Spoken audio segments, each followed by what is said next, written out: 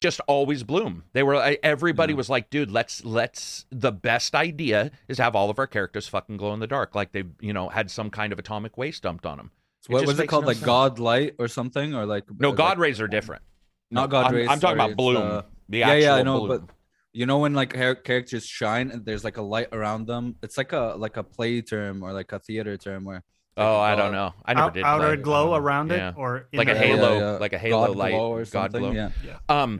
Sup, everybody? This is Carrick with ACG, and I'm here with Johnny, Abzy, and Reg doing the International Podcast, Best Gaming Podcast, Fan Celebration Podcast, Callisto Protocol's Disappointing Podcast, Midnight Suns is Disappointing Podcast, Evil West is Disappointing Podcast. Every disappointing game. Everything is fucking disappointing podcast. Let's do Evil West this. is fun. Don't it shit is fun on the with whole. friends, okay? It is fun with friends. Yeah, okay? I mean, like if I was gonna get my nuts smashed for 3 hours, I'd rather be with a friend. Funner with friends. That's true. I know that's the ongoing joke. But by the way, but I don't think that. I don't think Evil West is more fun with friends or not more. It's just a okay game. I don't have any real issues with it. And it's buggy as fuck. It's buggy as fuck, and it's pretty clumsy. But it's not like horrible. No, it's not horrible. And I'll tell you, I appreciate like the electricity effects in combat. Absolutely, it looks fucking sweet when you do the super. Sweet. The super, just like, dude, just like zap bro, punch. It just gives me like nostalgia of those old like PS2 or Xbox it's PS3, Xbox 360 years. Yeah, where those every old, cover was yellow and blue. Kane and Lynch and shit, dude. And you're like co-oping with a friend, like those. And they all looked a little brown. Every game looked like they had gone to the same texture store and had been like, let's get a little mud in this game. And in a way, Abzy, it's also that feeling that the game is like, it's not trying to do anything. No, it's absolutely not. It's very self-aware of what it is, right? Yeah. It's just offering that one-dimensional thing, which, it's... Well, I'll tell you this. We can just lock this down. Even though Evil West has its issues with combat, its combat is 10 times better in Callisto Protocols. I want to hear from you on this one, man. This is a rough one. We'll talk about it, but that's I was watching streams when you compare combat for combat, Evil West requires stuff because there's a bunch of stuff and it tries. Callisto Protocol requires stuff and it fucking doesn't try. And the more I've looked at their behind the scenes, the way they've talked about, we've got death animations, all this stuff, that was the first sort of start of me investigating the company. And then the more I've dived into it, the more this egotistical, we are the future of, and you're like, where are you coming from? I mean, I get that you're Dead smelling Space, their farts, but there was a bit of smell in your fart. And the more I investigated in the last couple of days to do some videos on like our reviewers, I'm doing shorts, like our Mythbusters, like our reviewers paid, blah, blah, blah, a little 60 seconds. But each time I looked at Callisto Protocol, I was like, something seems off. And then I asked for the Xbox version and they ghosted me. And I was like, well, that's weird, because these guys contact me all the time. And I was like, why the fuck would they go? They're not responding at all. Like, they disappeared for 7 days. So a couple days ago, I'm like, I'm going online. I'm going to find the game. Like something weird's happening. And I realized I looked at everybody else's platforms and what they had covered. And I was like, yeah, Xbox. And that goes to show you, I had said it in our Discord. PlayStation sent 150 developers to help them. And that is why the PlayStation 5 version works better. Yeah. And nobody believed me. And I was like, I remember talking to Dovey Joe, and he's like, well, I don't think it's anything to worry about. I'm like, dude, it's 150 developers. That's a lot. You don't magically you don't just that many for the controller vibrations, right? So. Right. Like, there's obviously something up. Now, I didn't know it was to this level, because Xbox is like a last gen compared to the PS5. I watched even PC John's review at Digital Foundry, and the comparison was stark, man. It is rough on the Xbox, and obviously PC too. All right, let's talk about what we've been talking about outside of these, and then we'll wrap this back up into a normal intro. What other than Midnight Suns, Evil West, Callisto Protocol, what other games that I haven't covered or whatever are we playing? Side games. Are there any side games anybody's playing? Anything that we... So for me, Darktide, quite a bit. Sorry, can't talk about Darktide because we'll talk about that. I want to get any small games that we won't blow up in this discussion that we can give some... Okay, I can talk about Saints and Sinners VR 2. Saints and Sinners 2 VR. Mm-hmm. For whatever reason, they're not doing the PC version right away. And if people understand what's happened with the Quest became so popular, some devs made games look worse on the PC.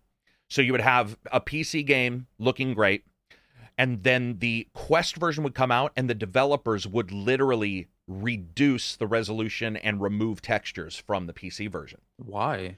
I'm assuming a deal with Meta. Contractors, I believe, was one hit. Pavlov, there were a couple that were hit, and people have done full videos where they even admitted, yes, we dumbed down one version to match with the lower version, which is pretty rare. This one, though, Quest standalone, Quest 2 standalone, Quest Professional standalone, whatever that's called.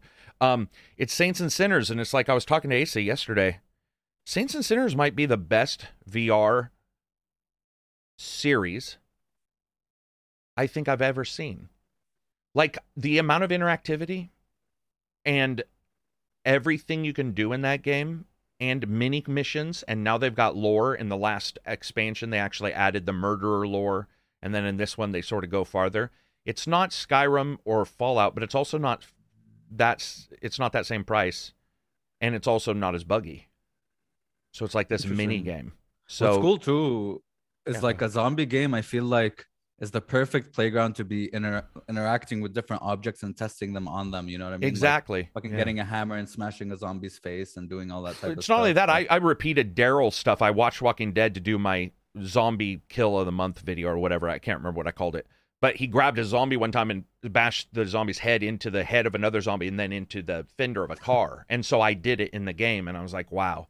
Nice. Like, that's something you can't mimic. And Asa had brought up something. He was like, that's something you can't mimic on a keyboard unless the animation is baked in.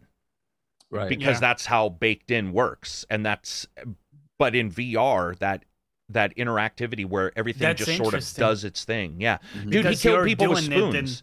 He spent an entire game playing that game just killing zombies with spoons. And it's like, oh, I get, and I killed some people. Then we talked about Skyrim, where he was throwing cheese and killing dragons out of the sky with cheese because he had like pockets. That's the thing. I feel like VR games should push where, like you said, animations need to be baked in to be able to play with a controller or keyboard and mouse. Yeah. I feel like they should push the ability to do things outside of that. Like, how D&D pushes D&D is like, you're only limited by your imagination. Right. You get all these like choices and stuff. With VR, I feel like that stuff where the interactivity, I feel like is the gold. You know what I mean? It's like, okay, well, we can't do this in normal games because, it's just, it's impossible to have all these animations just baked into the game right beforehand, right? So yeah, that's pretty cool. That's dude, what I liked about Alex, awesome. Right? Yeah, and Alex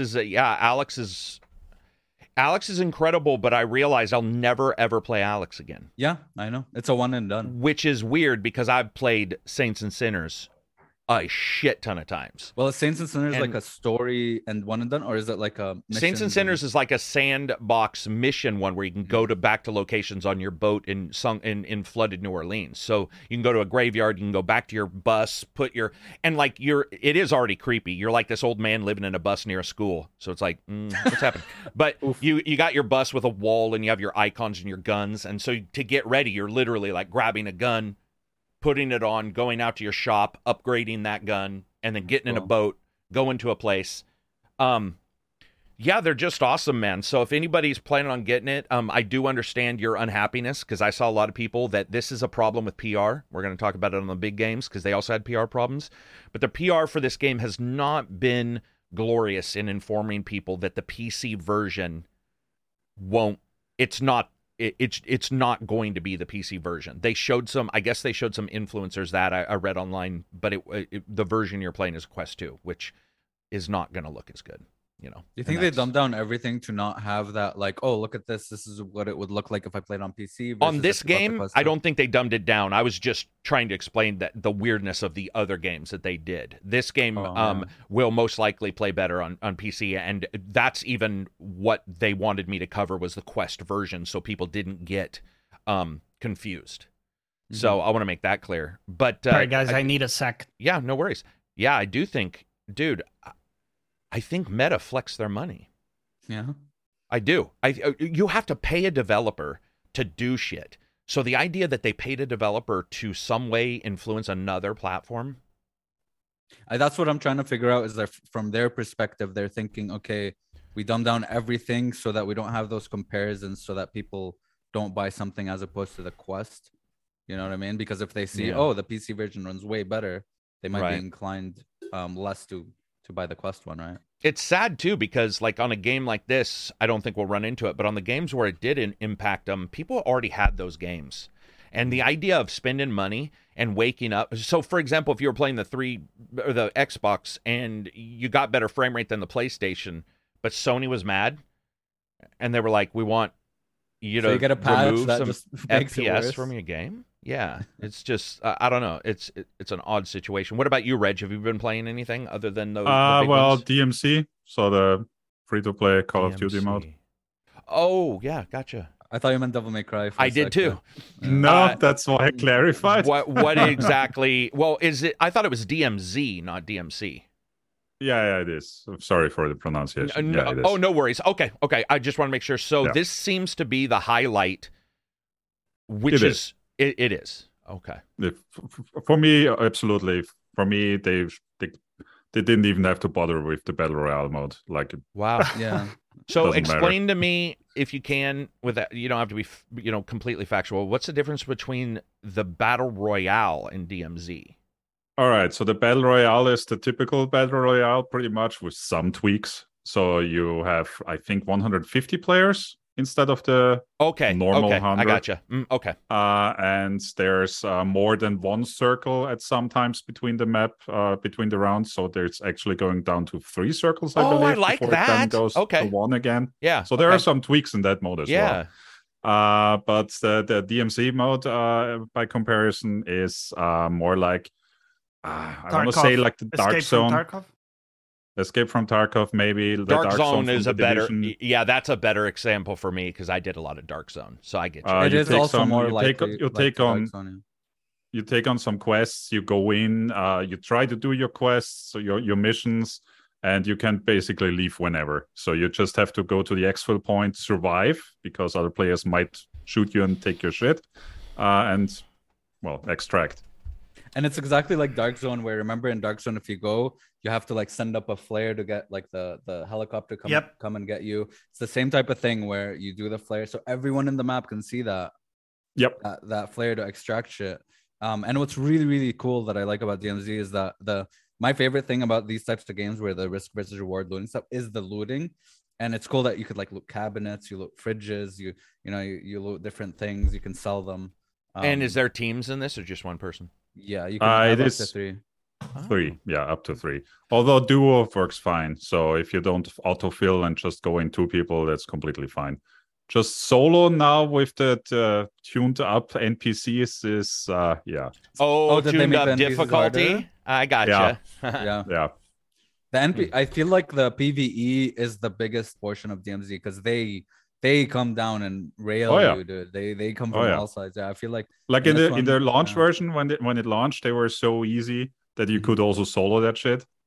But then they tuned them up. They're now basically aiming right for you and they're killing you if you're not careful. Yeah.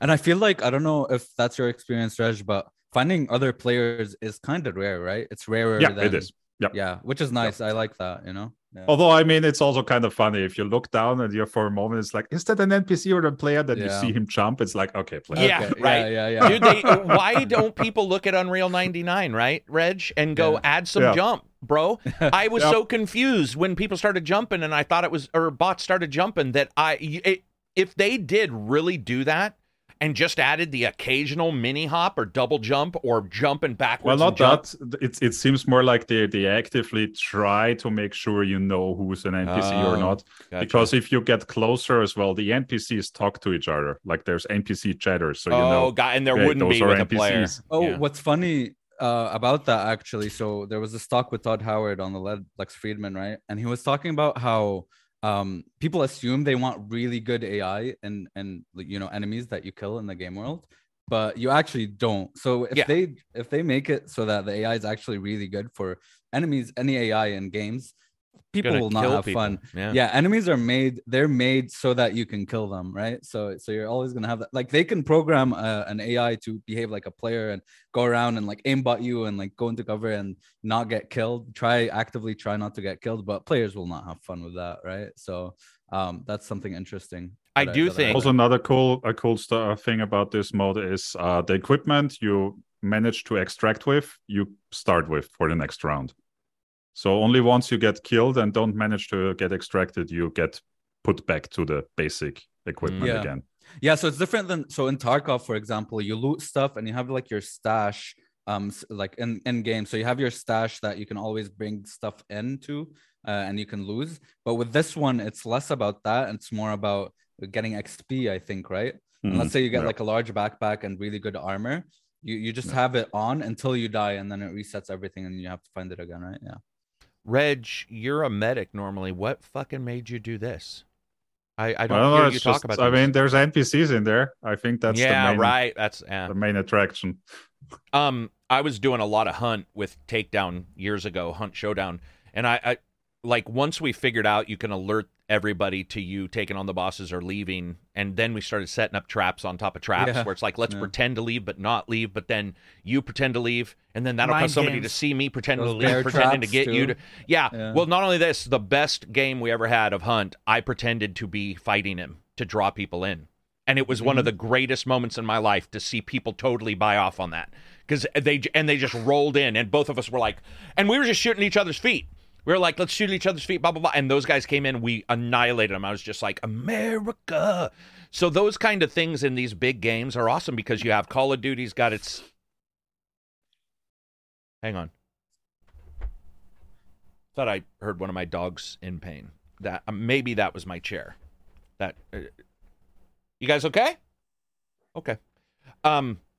So you have Call of Duty, the main campaign. You have Call of Duty... normal multiplayer maps.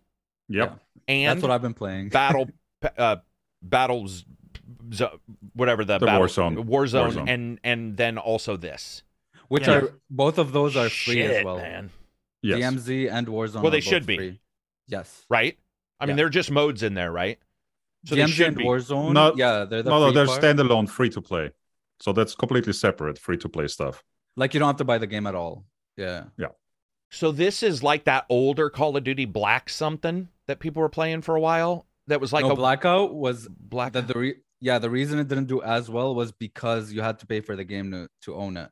But with Warzone and DMZ, you don't have to buy the game at all. So like Legends, Ghost of Tsushima Legends, you could jump in there and play the multiplayer. This made me decide. It's all still in one like launcher interface, but you don't have to buy the game. Okay. For those modes. Okay. It's in the same launcher interface though. Yeah. Yes. Yeah. There we go. Okay, that's what I was just gonna bring up. All right, that's what's cool. really cool. What I like personally, I don't know how other people feel about this, but doing stuff in Warzone or DMZ unlocks guns for like the actual game and vice versa. You know what I mean? No. So that's pretty cool as well. Yeah. Cool. Zombies. Not in this one. No zombies. No zombies. But they do have like a What do you mean? co-op. There's no. I'm talking about the zombies mode. How's the zombies mode? Yeah. No. Not in this one.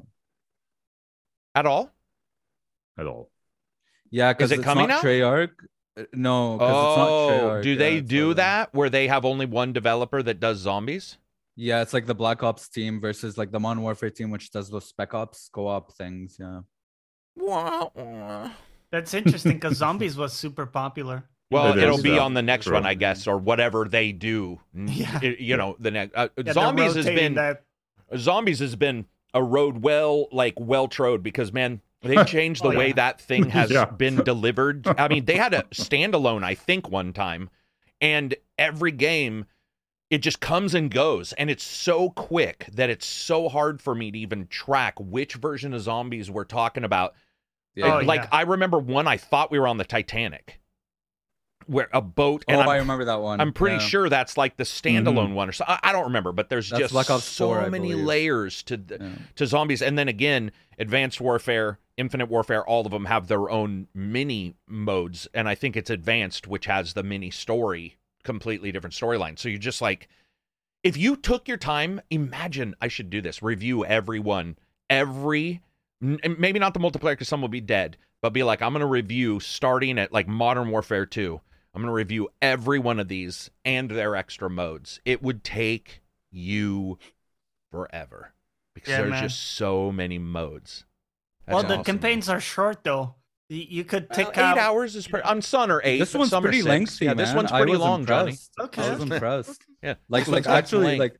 when I bought the game, I bought it on console by the way, because on my PC I hate the way it runs and fucks with my shit and shader or whatever. But it was like, dude, remember in old games used to come with a single player mode and a multiplayer mode and all that, and I was pretty impressed. They had a lot of modes. They had like its own full single player. It feels full too. It's not like a tacked on thing. Yeah, no, single it's player good. mode and then People, everybody I know I've played a while in the campaign. I thought the campaign was fine, but from what I can tell, everybody's really liking any mode they're playing. That's another thing. All these modes have not resulted in a negligence on the other modes, from what I understand.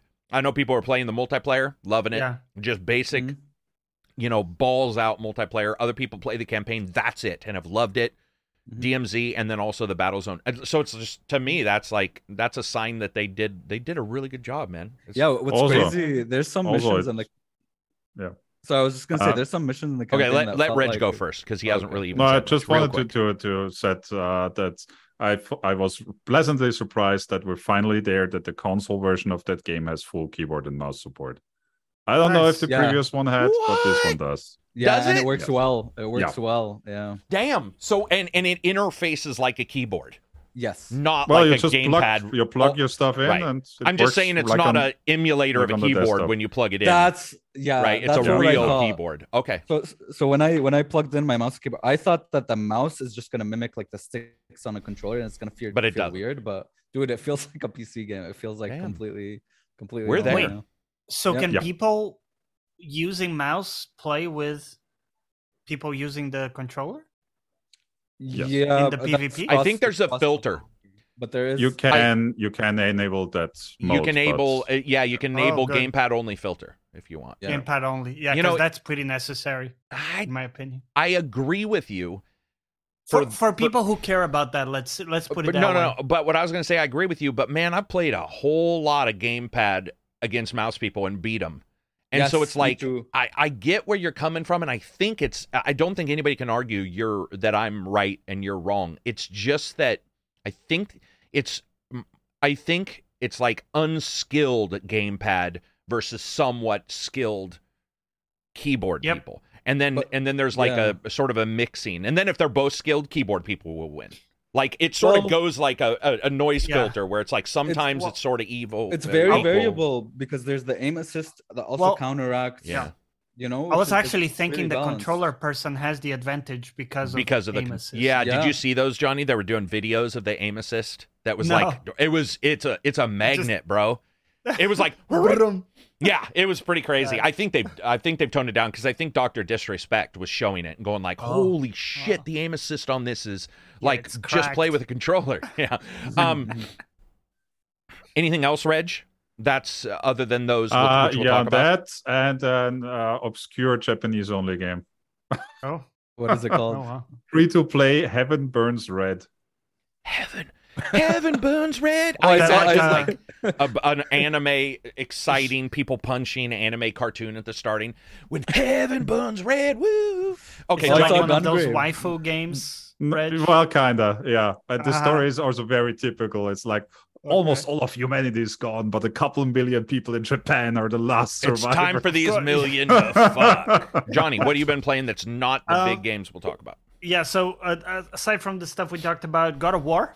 I'm 20 hours into it. I'm kind of doing, haven't had a ton of time to just dog you fucking like sorry spend like a big part of a day or something playing that. So that's why I'm going slow on it. Cool. And I also came to the realization I don't really like the combat in these God of War games. Personally, I think that's fair. Yeah. I like everything else a lot. Right, and the combat is fine. It's fun. It is fun, but it isn't my personal Yeah. Just like the flow of it isn't really ever. It's too much piston turning for me. It's just too much. Where it's like, I need an animation that blends Kratos more into like doing that versus and getting your axe back feels weird sometimes, where it feels like it's at a 45-degree FOV or something. It's sometimes it's slow too, like it won't respond, it won't come back, you have to like spam it. Really? Yeah, I definitely had that. That's funny you mentioned that. I had an issue where I thought I had lost my axe, and I was just like spamming the hell out of it, and it's almost like it could be bouncing off stuff. Maybe they mimicked physics. It's or if you're getting possible. attacked and then it interrupts the animation. Yeah. It's just little things like the mobility of Kratos. He's like this tank, and he does have He's some stoved gap up closing. as fuck, right? He's got that arthritis going on. Oh, dude, it's like you're the least mobile model. You in the are game. Sylvester Stallone in that game. Yeah, if you hit yeah. somebody, they're gonna feel it, but it may be a bit before you get there. In a weird way too, they don't really feel it. It takes you like 10 hits to kill one basic frog enemy. Meanwhile, though the same enemy will kill you in like 3 hits. Yeah. And this is especially bad in like I played initially in the 1-up difficulty from normal. Right. And it sucked for me because I'm supposed to be the God of War and I'm getting smoked by a frog. Well, it's just get better. Ridiculous. I'm just kidding. Yeah. No, it's not. Yeah, exactly. It's not that, Abzi. I could kill the frog. My point stands that it takes you 10, 12 attacks to kill the frog. Yeah, and they fixed it, Johnny. That's actually about half of what 2018 took.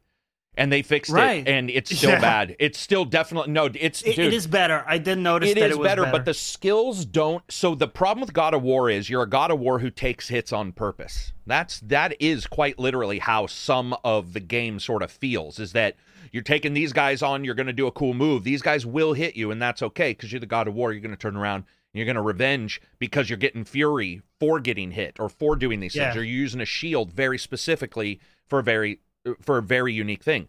What happens is it looks foolish when you do get to that guy and you start swinging and you're like, okay, so he's not dying and they can still hit you because of the way the game is still set up in that 2018 style, which is, it's okay for Kratos to get hit. He's got scars for a reason, but then it comes across weird when you get well, there's an interesting discussion when you have to hit him that many here, times. Actually, where it's like, how do you balance like something like God of War where you're like this powerful god versus like people who want a difficult experience? You it's do like, not.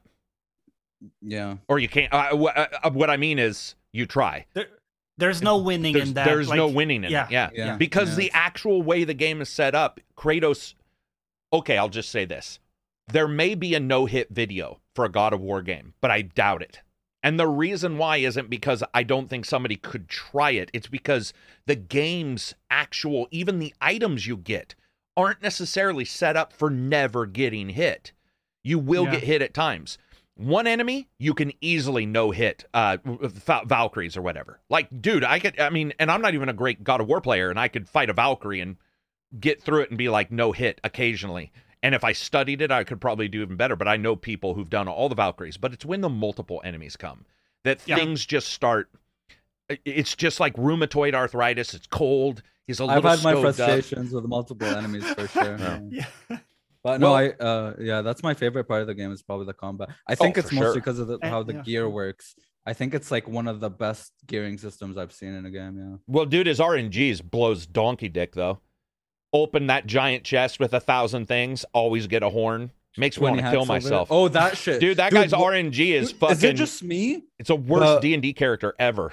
Those Nornir chests, it kept alternating no matter what. Right. So like you always had one apple, one horn. One apple, one horn. That's what that. Always, unless it's just the way the game's set up and we all played it the same way. I think that's the experience that everybody had. Yeah.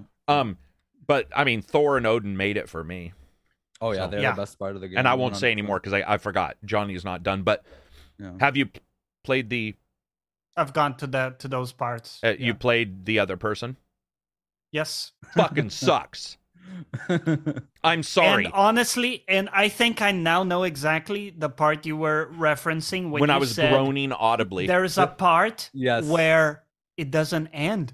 It doesn't end. It keeps going. It's like, hey, maybe I should go back home. Maybe my dad is gonna. Maybe my. Okay. Be careful. Let's be careful. Okay, let's be. Yeah. But I had the morning off work, Carrick, and I said, okay. I'm gonna crack on some God of War. Yeah. I didn't get past sunk that cost fallacy area. right there, right? Where you're like, okay, I took some time off, and the game is like, oh, I'm sorry. Did you think we cared about your time, dude? It's when.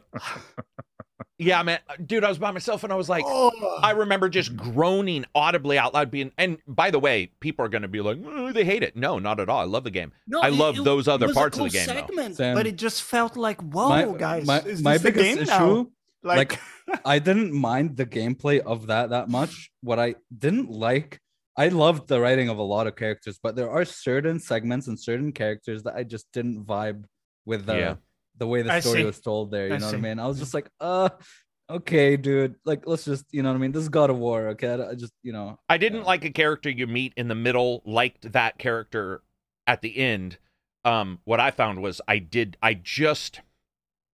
kids should not be trusted. I was a kid and I had very good memories. And this trust, I get why they had to layer the trust in because it makes sense as the story goes by, and I love that. But loving it and it making sense and enjoying it are just different things. And it makes sense that of why they were trying to do it. But when that kid talks, I was just like, I'm glad Kratos isn't an abusive dad. Because this could be a child beating simulator. Because that kid gets people killed. And at some point, you know, sometimes you're just, you know, the weak need to be called. You're just like, dude, I think I'm going to take this kid out in the winter and leave him outside because he's fucking stuff up for everybody. There's a certain section that I liked. I'm not going to say what it is. Come on. Okay. I mean, right? Yeah, of course. There's a certain section, and I'm not going to say what it is because John's probably not there, but there's a certain section where someone says that to the kid, like, you blah blah blah, and you know, I'm like, hell yeah, dude, yes, someone needs to fucking tell him that, back. dude. I got your back on that, man. The cool thing about God of War is that when you look at it and when you play it, it was bloated at times or whatever, but we're getting to a time where they don't. Okay, I missed them, but it didn't need them. I don't think that game has almost any big bombastic moments. Not certainly like the old God of Wars where you were, you know, fucking not like the climbing enemies God of War and stuff. 3? God of War 2018 didn't have as many either. And I remember looking at it going, it's interesting to me in a world of giants, even though technically that's a storyline, that they haven't figured out a way to have even more giant guys. Instead, it's big guys. And I think they show that it's probably not. I would like it. I would love it, but it's not needed. I felt that the story and the actors they got nailed it beyond all belief. Like, that's probably the best group of actors I think I've ever seen in a game. I really like Chris Judge, even though I feel he didn't get his due in this one in a weird way. Really? He didn't. I don't think he got very good lines. I thought the lines were very expected. I thought everybody else got better lines, better writing. There's a bit of a tonal change in this one where there's a lot more like comedic lines from Kratos. I noticed. Yeah, did you find that? Yeah, very much so. Yeah, it was. Yeah. I think he just didn't get the lines I had hoped for. I do like the way Kratos' character developed, but sometimes it just feels like, okay, this is a little bit on the nose. Like, this is a little bit too much. Okay? Right. You know what I mean? Like, I was like, okay, he wouldn't. Okay, you know, sometimes, but I think Chris Judge did a really good job. There are some really good. He does a good job. I don't think the writing held him up. Yeah, I agree. And I don't think the writing. Yeah, that's I think the writing of that's the first, too far like along the for writing. me to mention. There's a. Yeah, I can't mention that. There's something that happens in a discussion that happens that feels not connected to Ragnarok.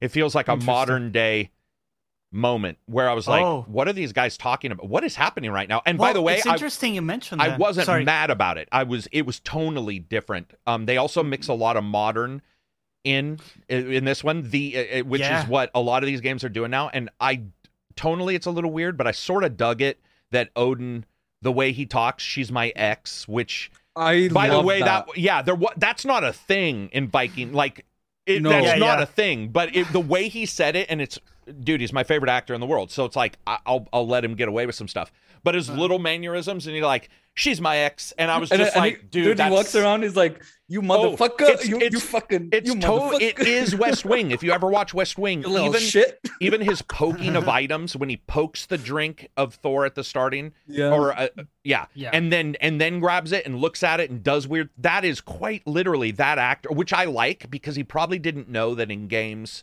that's going to translate as much. He might have actually done less because this is his first game, but I loved it. By the way, that guy's never married in a movie because he looks like the guy who's hard to get along with. In every show, he's in The Good Doctor now, divorced the chick. He was divorced in West Wing. Like every single time, because he looks in God of War. Divorced in God of War. He looks like that guy. Also, I thought the plot twists are pretty cool, and graphically, it was like 2019 God of War instead of 2000. But I was fine with that too. I liked. The reason why I liked his characterization is because it really goes in line with what Mimir tells you about him in 2018. And it kind of makes sense in Norse mythology that like those gods are kind of down to earth. They're kind of more human. Yeah, they do. They have the same experiences as a human does. That's why humans didn't know if they were gods. The biggest reason why you were always supposed to let them in your house and all this stuff is because they acted human. And it's sort of like, a Zeus transforming into a goose to bang a chick or whatever. And by the way, I think I would just transform into a dude, but I'm not going to talk to Zeus about that. But when you look at these experiences, it's cool because you never quite know. And also, the reason why I loved Odin when he shows up that first bit is because there's this skinny, gangly dude, and he doesn't look strong, but everybody's warned you that he's enslaved millions. And he's has that slaughtered. Presence. And but at the same time, there's not a single time where he enforces it until right at the end of the first discussion where he's like, do this and everything will be fine if you don't. And you're just like, if this guy was in Chris Judge's house or Kratos' house, Kratos would just be like, I'm going to punch you as hard as I can and just see what happens. And it was cool that even Kratos sort of knew what was going on. At the same time, there's a vibe when someone doesn't feel like they need to present it's scary as fuck. Air of power. Right? Yeah. They're just like, no, I own this place. That beginning cutscene is it's like my favorite cutscene in the whole game for sure. That one cutscene. It was just everything was like I was on my toes, It's like, okay, they're drinking fucking beer together and shit. I'm like, all right, what the fuck is going on now? Yeah, it's pretty fucking cool. Reg, did you beat it? Nope, I did not. But you played it. Yeah, a couple hours. Would you not enough to pull you back? Are you ever going back? I played like 15 minutes last week. So nice. Wow, that's so short. What happened in 15 minutes that you dropped out? I did one puzzle and I was like, okay, well, I guess that's puzzles fucking suck in this game. Fucking suck. Two things suck in this game, and by the way, it's all games, so people don't get mad at me because this is all games. But they're most noticeable. Kratos is climbing on the top of a fucking mountain, and there's still icons indicating where he can climb. And I'm like, we are now at the point where every game has it. It's time. You need to just indicate it graphically. Darker crease would have been just as good as some kid with chalk 3,000 feet up on Mount Olympus. We're done. We've moved on. And also the puzzles, man. I mean, that's why it feels like a DLC, but in not a bad way. But because the puzzles are all the same. It's like stop a thing.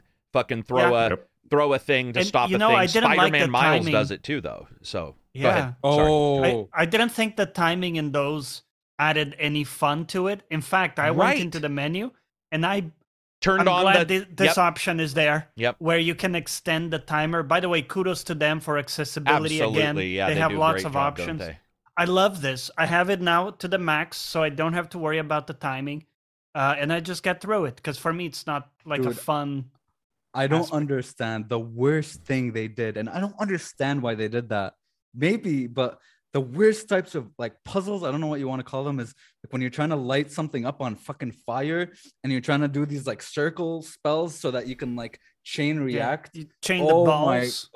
And they disappear, because they disappear after a little bit, and you have to restart. Absolutely, the perspective sometimes fools you, and you very think much it's fools you. Oh, get out of here, man. There's one particular spot in this game, by the way, that is in the Merman area, which is a large box-style tower made of sticks and skins, and you have to raise and lower a elevator to get on top and swing across, and it is the most And here's my opinion. There's a guy on top, and you're like, this happened with Jedi Fallen Order, where I'm like, how the fuck did you get up here? How the fuck did you get up? It's impossible. It was impossible for me. How did? And I'm a god. But again, that is games. But I think they need to, and I can't wait because I do actually, in no way, shape, I do believe that they will push it. They are, and there are ways to still have simple puzzles that cause your brain to go, okay. But what I don't like is when I get a power in a game and I know instantly it's a puzzle power. And there are powers in that game, Miles, Spider-Man, Last of Us, Uncharted. I'm just speaking about these Quantum Break. We can go to Xbox games that absolutely, you get a power and you're like, puzzle power. Yeah. I'm never going to fucking use, it's too convoluted to use in battle, but I will use this in every puzzle, I bet. And you do. Well, when you've played enough games, you just like read it immediately as it's a navigational puzzle. Moving on from there, Abzi, other than all of these games, have you been playing anything? Other than Control, mostly. I recently beat Guardians of the Galaxy, and I thought it was fucking fantastic. It's primo game, man. Game. Yep. It is amazing from start to finish. All the dialogue, dude. None of the characters repeat any dialogue. It's always new, unique dialogue. It's funny. It's good writing. I was laughing. Drax is my favorite character, by the way. Of course, obviously. His character and his Drax is as good as Dave Bautista's Drax. Pretty good. Dude, he had me laughing. He had me crying. He had me. Dude, he is such an. By the way, character. I like Gamora more than movie Gamora. I do too. Well. I do too. Yeah. Don't you guys think movie Gamora was always that depressed? Like it's a bit like stuck up too much. Stuck up and depressed too much. Yes. Yeah. There was, and which by the way told that story. But anyway, Guardians of the Galaxy. Go ahead. Great game. Great game. Yeah. No, I was just saying. Yeah, I was just. Dude. Okay, this is my issue with the recent games. I know you didn't have this issue, Carrick, but they don't fucking tell me how to play the game ever, dude. They just they're like, okay, why the fuck are you going there? But that's it. They don't tell me what to do, and I really enjoyed that. But you can turn on hints. You can turn on the frequency. I like the option. Okay, and I think games should have the option. I just had a really fucking good time. It was awesome, man. And then Control. And then Control. I'm loving it. I'm really enjoying that game. It's very mysterious. First time very Control? Weird. First time playing like all the way. You know what I mean? First time actually getting into it and reading all the things and trying to figure out some stuff. Other than that, some Call of Duty, some Dark Tide. Yeah. Control is a weird. It's like Guardians. Actually, they both are special game. They're special games that you don't expect. You don't really. You're just. It's almost a B game. Remedy goes between A and B, and and I would certainly say Guardians. You didn't know it, dude. No one knew what to expect from that game. I don't those like trailers Marvel, look dude. shit. I don't like superhero stories. I don't vibe with it. I don't usually. Maybe it's because they don't feel like superheroes in this. They feel like guys with some augmented abilities. Yeah, it felt like a sci-fi RPG with good choices. Yeah, and ability, and the way they were talking, it just felt like it's like a group of friends. It's a gang. Like a gang. And the I love like this idea of teamwork and how to manage your team translated in both story and dialogue and your choices and the gameplay itself. It like all. And you had so many like hell yeah moments when you do the fucking L1 R1 thing where you like call everyone to huddle up and shit. Okay, like, that was a bit silly. Like in the middle of a fight. Man. Okay, everybody stop. Give us a second. We need to. You know what they should have done? And they could have easily done this. Had somebody drop a reflective grenade like they had in Halo that created the shimmering dome, and then meet give in the them dome. A minute. Yeah, true. Had like a time state, like this time stasis grenade needs 30 seconds or whatever amount of time to warm up or whatever, so can't use it all the time. Throw it down, everybody can't get in. But with Control, what I was going to say, what blows me away with Control is that a lot of what they did in Control and in Alan Wake, they didn't know the two games were going to combine the entire time. And so what blows me away is they did a really good job of retconning, but not retconning. and making things in Alan Wake matter that do not matter in Alan Wake, which blows me away. So it's almost like a D&D game. If you're a good DM, somebody had said something 10 games ago, and you're like, I'm going to pretend that character said that to do this. And then everybody's like, the fucking best story. I can't believe that. That's exactly how Alan Wake, Quantum Break, the blogs, the Fanosphere, all the stuff that and Control all come together. It's like SCP. Like, oh, it's very much so. I mean, you can't like tell. SCP, I mean, I'm assuming that it is what they knew what SCP was, and they were like, let's. They have to. I mean, it's even got acronyms, AW, like it has to be. But with Alan Wake, they didn't, and that's what works so well is they explain how Alan Wake is its own experience. It's like it's a thing in Control that occurred to Alan Wake, and that's what the blog does too. That they wrote in 2012. So obviously they had no clue what Control, but it's in Control too. So you're just like, oh shit, like these guys know what they're doing. Remedy knows what they're doing storytelling. Quantum Break, the same way. I liked Quantum Break. It had a lot of issues technically, but they know what they're doing. I purchased and Max Payne, Quantum obviously. Break. Control made me purchase Quantum Break. I haven't played it yet, but Quantum Break is quite now because it's patched up and I replayed it. It is a fucking experience like none other because of the show too. So you're like playing a game and then you get to the end and then the show comes up and you just sort of like, it's a good time to eat a sandwich because I know a lot of people pause their game, but here you don't have to.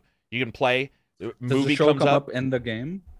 Yes. I don't know how it's still packaged, but if you download everything, it should come up as a cutscene, I believe. Yeah. Nice. Okay. I had to have, because I wasn't going and finding it. It was coming up like in there. Remedy knows their shit, man. I'm excited for Control. I love the way they do, like their direction. You know those Game of the Year awards, like game direction. Yeah, I think that Control, and like, they're good with creating mystery and very much so. Interest and all this. Especially in Control, because I would say Control is really loose with what the fuck is going on.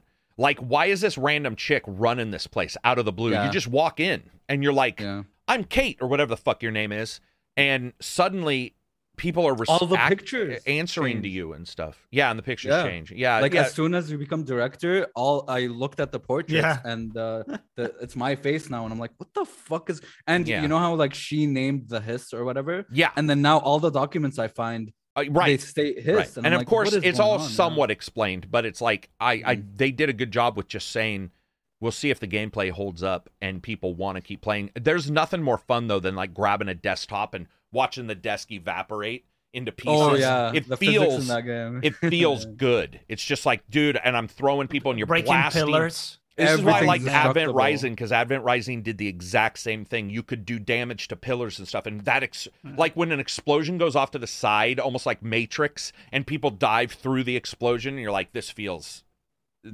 feels good. Yeah, so we're 50 minutes in, and we're starting the podcast. Here we go. Let's go. All right. Topic number one. Topic number one. Yeah, let's go to these topics.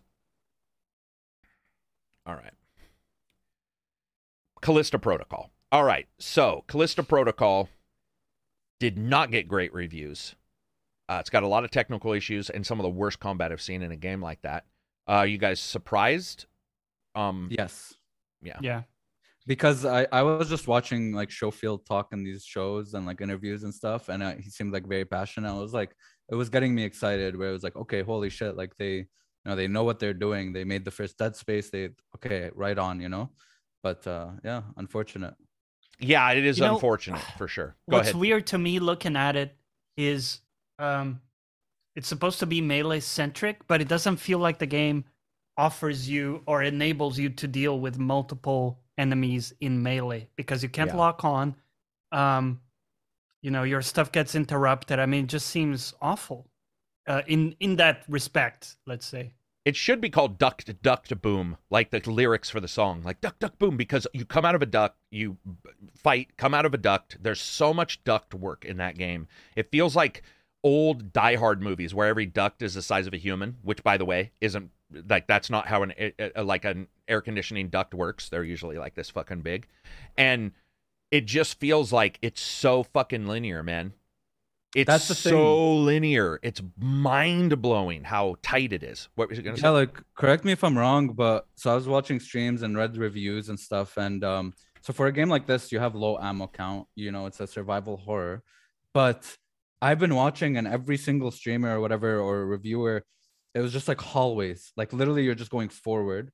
But with a game like this, with low ammo count and stuff, I with a survival horror, I like there to be some exploration involved. You know, you go there, take a little detour to get more ammo or something, risk versus reward. And it seems like it's just not that, you know? It's not. It's I don't know what happened. It could have been, I don't think they were smelling their own farts. I think developers want to make good games, but I feel like we once again, man, the populace made it sound like ignored any issues and just, they made Dead Space, and so it's going to be good. And it's just like, all right. And I got to tell you, I saw that second trailer and something was up. And by the way, people who think maybe I'm lying, go back and look in the Discord. Like, I was like, something's up. That first trailer looked one way. This trailer looks like gameplay. Yeah, and we were excited about the first, and then the second came out, and we were all like, "Holy shit! Okay, this." Yeah, this and remember in the first one, they said this is adjusted camera angles, adjusted like everything, and yeah, it was. The real game is much closer to the janky hit a guy this way and he flies this way to hit a environment fatality, and you're like, what? Like, it's janky, man. It's too bad too, and it's not that long, man. That's another thing. Like, for a linear game, I expect linear games to be a little longer than normal, not than an open world game. But what I mean is, because they're so linear, I hope people would just throw a ton of environments in, and you'd be like environment after environment, and instead it's not. I really expected it to have puzzles too. Same, maybe not like full on puzzles, but like navigation puzzles. You know, like where you have to find an item to unlock a door or something, but just there isn't. I wanted that, Johnny. Kind of, that's the survival horror experience. Yeah, there's not many. I mean, it's not like Dead Space either, man. It's which is okay, because I want them to try different stuff. But what's weird is, instead of not being like Dead Space, they didn't try different stuff. That's what blows me away. Yeah. So instead of being like Dead Space and new stuff, or Dead Space and not new stuff, it doesn't play as good as Dead Space, and there's not new stuff. And I think that's like Dead Space Light. Yeah, I think that's. I mean, I'm gonna be brutally honest. Other than graphics on the faces and stuff, it feels much like a mobile game. And what I mean by that is, a lot of mobile games, if they have a good graphics presentation, can deliver the same thing. And you know how mobile games never feel right in control? That's exactly what Callisto feels like. Is that it never feels right. It feels wrong the entire time, which is. But I mean, visuals are awesome, and like the design. Yeah, if you pause it, stuff is.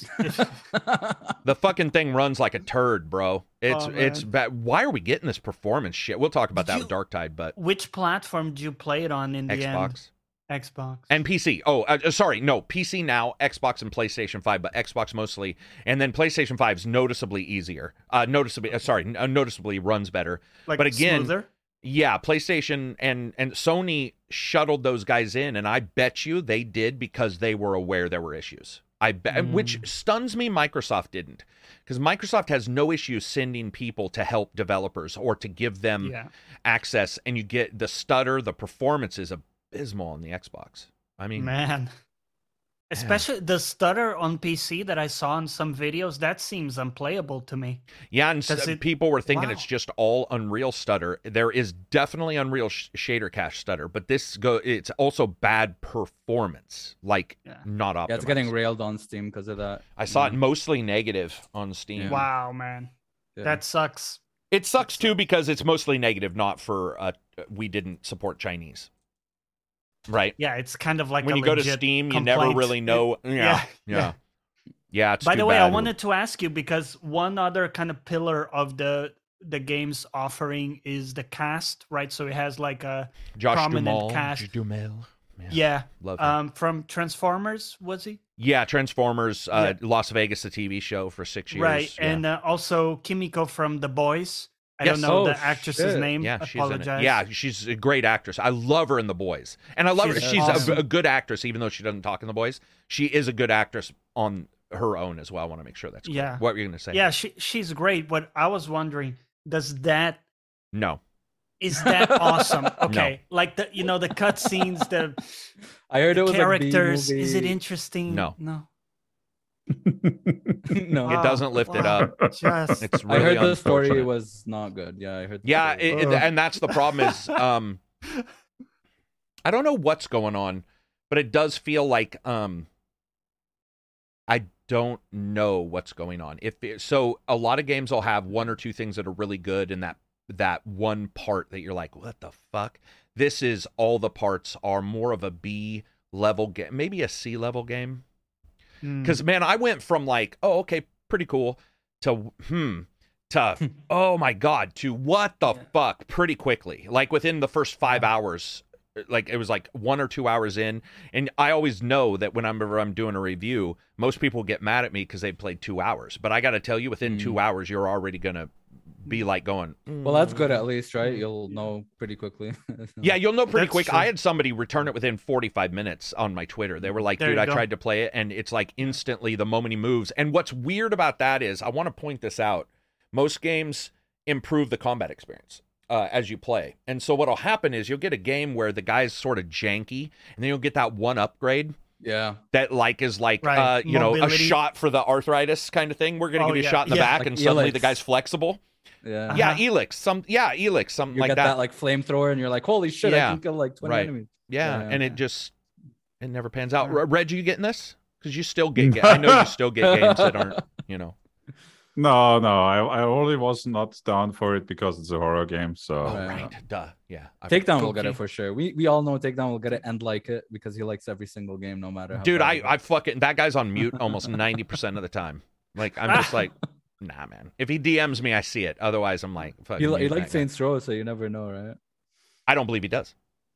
Maybe he's just trolling. I absolutely believe he's trolling. What I mean is he gets humor and enjoyment out of that, like the room. So he may enjoy it because he knows he can say something, and then people will be like, "What the fuck? Come on, dude! It's just Takedown. It's just and Andromeda. It's Takedown. It's just Takedown. It's just Takedown. And by the way, Takedown is great at a lot of. I've played games with him where he's spectacular at a lot of games, and he really cares about a lot of games. But he loves the audience. That's what his thing is, and so.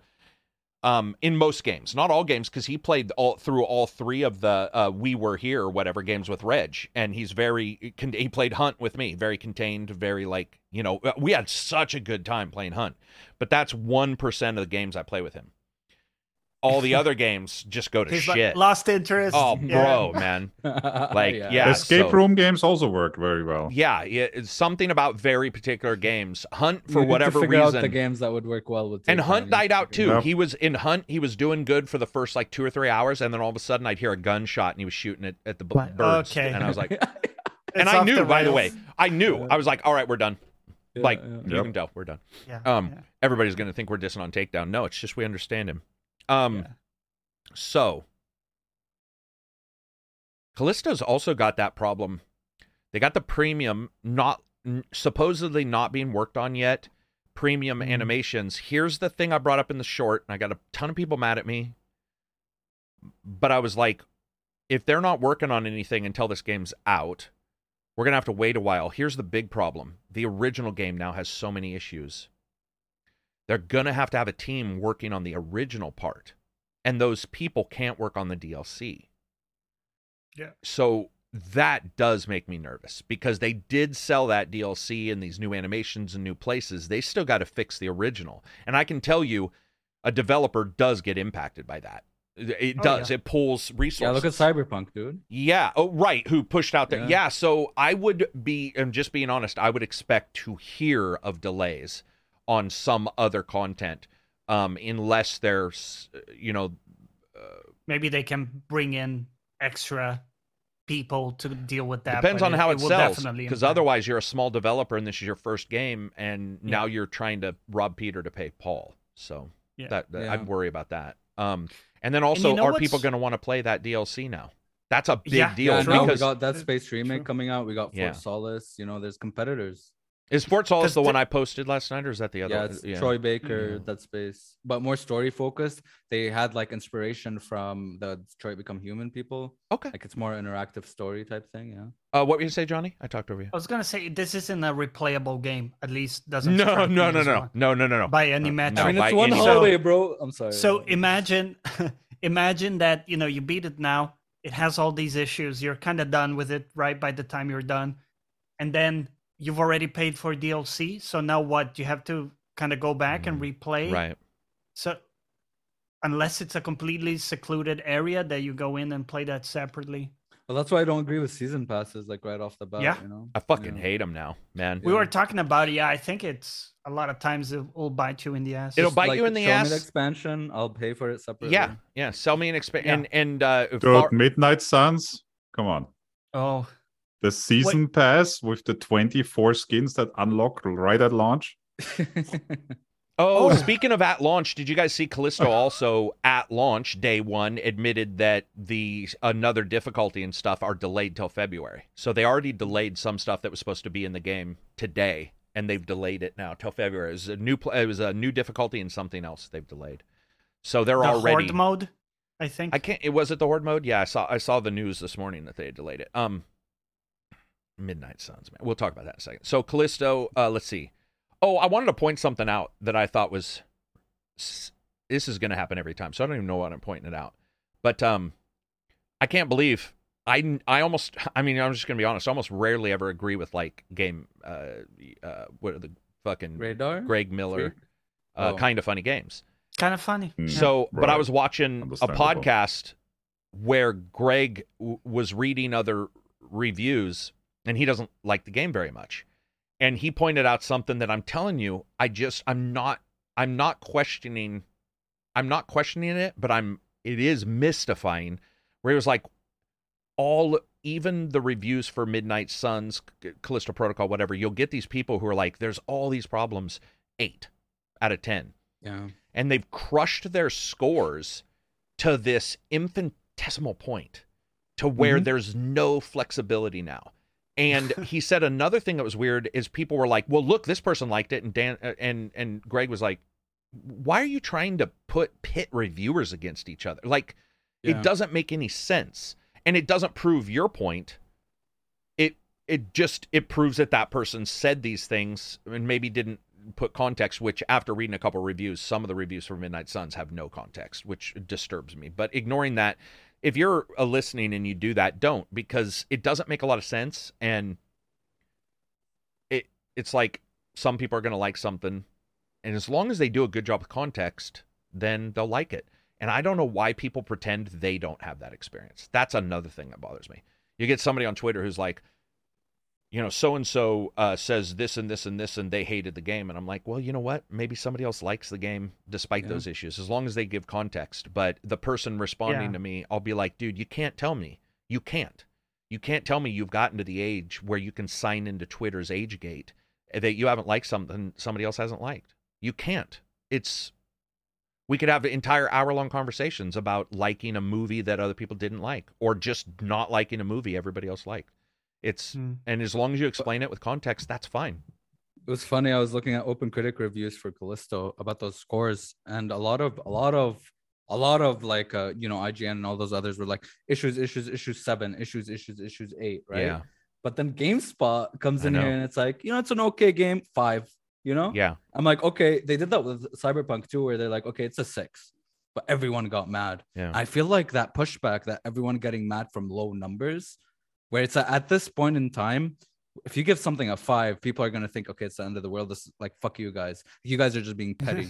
You know what I mean? Yeah. I had somebody on Reddit go off about a wait for a sale that I did, and they were like, well, technically it's this and this, and I was like, I was looking at it going, you just wrote 6 paragraphs because I said wait for a sale, not even wait for a deep sale. It's like, just wait for a sale. Like, that shows that people are caught up well beyond any, which like, is pretty mild. It's which like, is pretty hey, mild. It's not a bad game. Yeah, just means, wait for a sale.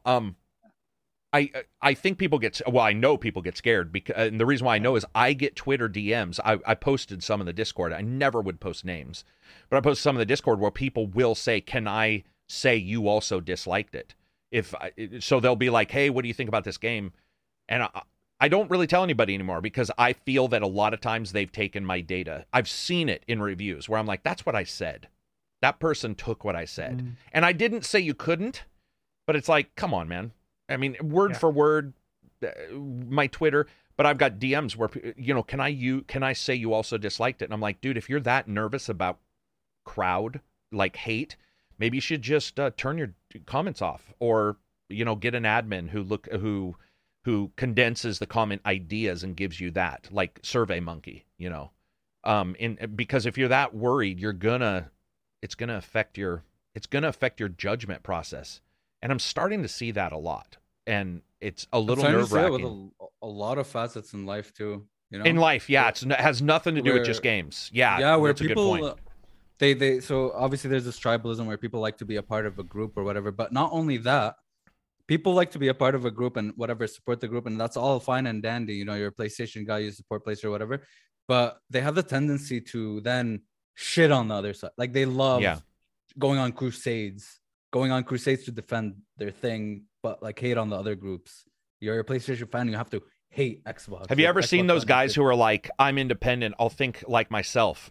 Yeah, sure. Nobody wants to be that. But here's the thing. If you are, you're with the other group who says they're independent, who thinks they're so you're in a group. You are identifying with a very particular group by saying you're not a part of a group. We're all that way. It's not it's not a magical monkey idol that you found. No one really wants to be the black sheep, dude. No one really wants to be unless they want views.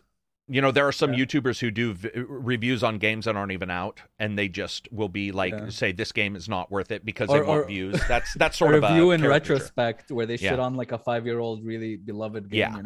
Looking back at The Witcher 3, actually, it was fucking. I just got to tell you guys, like, I can sense the fear. I can like amongst people who cover games, it is not even sense. It is at times being told.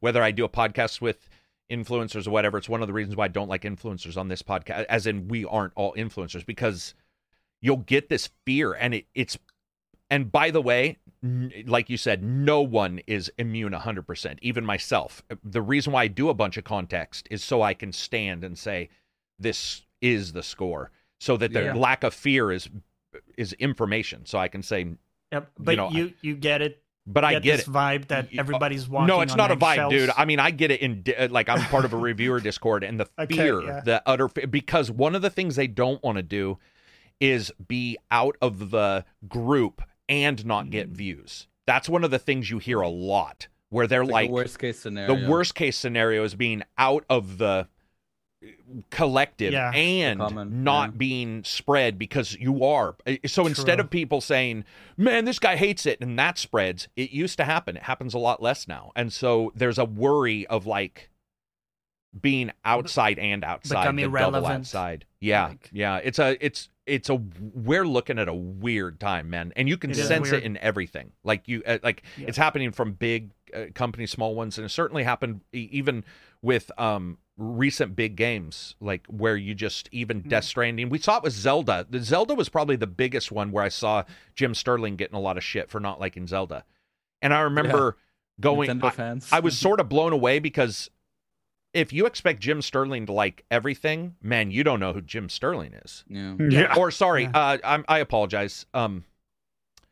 Stephanie Sterling or something. Jim went to Stephanie, right? Is that what it was? Yeah. So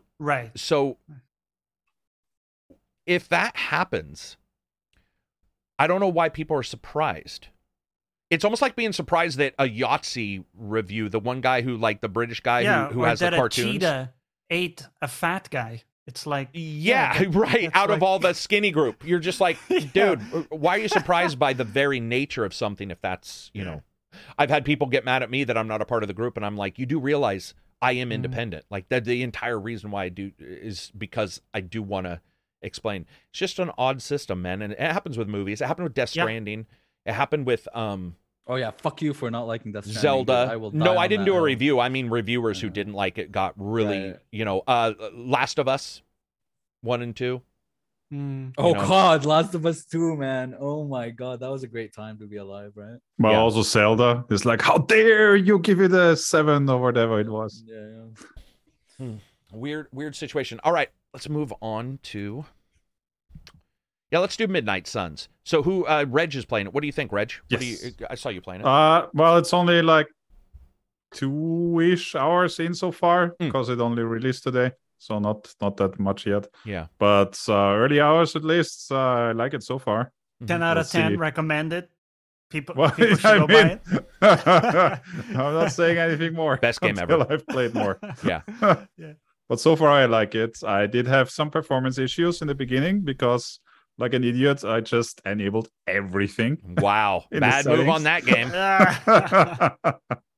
And then I disabled all the ray tracing stuff and now it works okay. Yeah.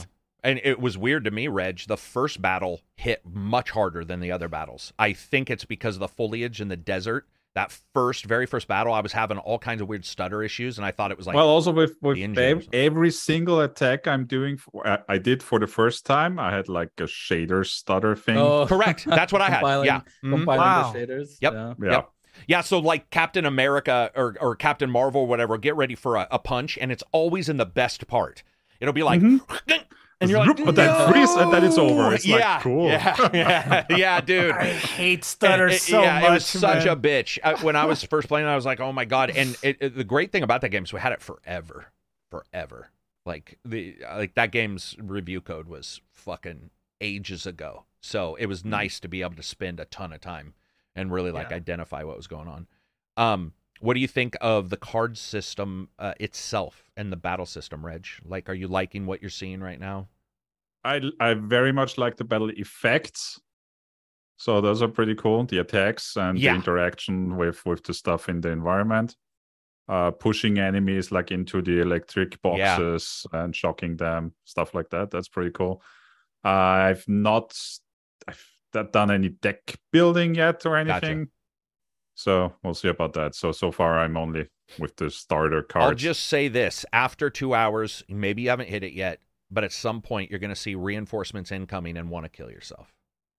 Oh, no. I mean, I already noticed that. Did you already notice that? Every round, it's like every 3 more guys. Round, man. 3 more guys. and they run in because there's no movement in that game. There's no range. So they run into the weirdest spots in the battle. And you're like, seriously? What there should be is an attack of opportunity system of some kind. And instead, it'll be reinforcements incoming. And like a powerful guy might show up and he's right there in the middle of everybody. And you're like, oh my God, are you kidding me?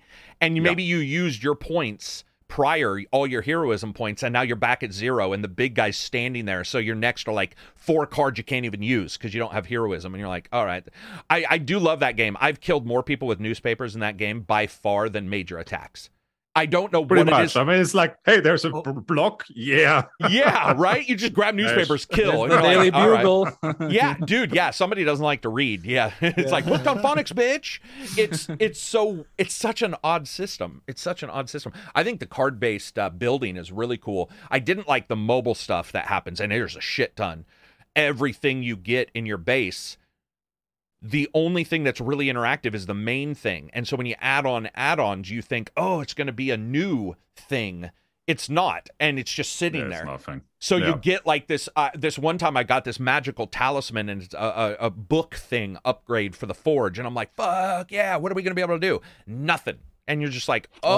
It's not like XCOM where you unlock a new room and you could do shit in there. You don't unlock you do unlock some new rooms. Yeah, you can put down a couch, but it does nothing. Nothing. Okay. The one thing about the game is, so everything's mobile or MMO based. So if you go to a place, it'll say you can send a hero away.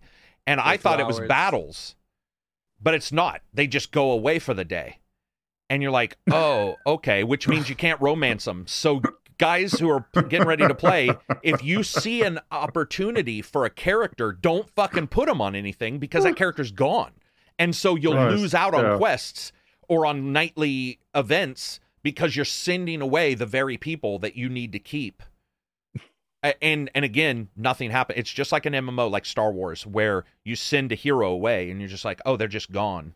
And battles, it's like, dude, who do you want to battle with? You're going to gain friendship points. And you get all these really cool, like, fucking setups. And then you hit, let's battle. And I thought we were going to battle, and the person just walks up and they're like, let's do it. And you're like, okay. And then it's like, +5 to friendship. You're all, oh, yeah. That is what we're doing here. So it's got a lot of mobile elements. But I think one of the things I noticed, because I rated it lower than almost everybody else, I don't do a lot of mobile games. And I think people who, and most of the reviewers I've talked to now, I was like, why did this not bother you? And admittedly, many of them mentioned it did bother them a ton. And I'm like, your score doesn't reflect that, but we'll ignore that part. Yeah. What they did say was that they were a big, they played a lot of Netmarble games on mobile. Which, oh God! Well, I mean, if you do that, then you're used to being abused. Then technically, in a way, this is slightly better, but not as good as a normal game. So, right? So you're just like, yeah. This one doesn't hit as hard. Yeah. Oh, dude, the first time I took a picture and posted it, and the picture was blurry and not big enough for the frame, and I was like, oh, wow, they don't even anti-alias this picture, and tried to take it down. It's like $50, and I'm like, $50 to take the picture down? The pre-rendered cutscenes, what's going on with those? Like 400p?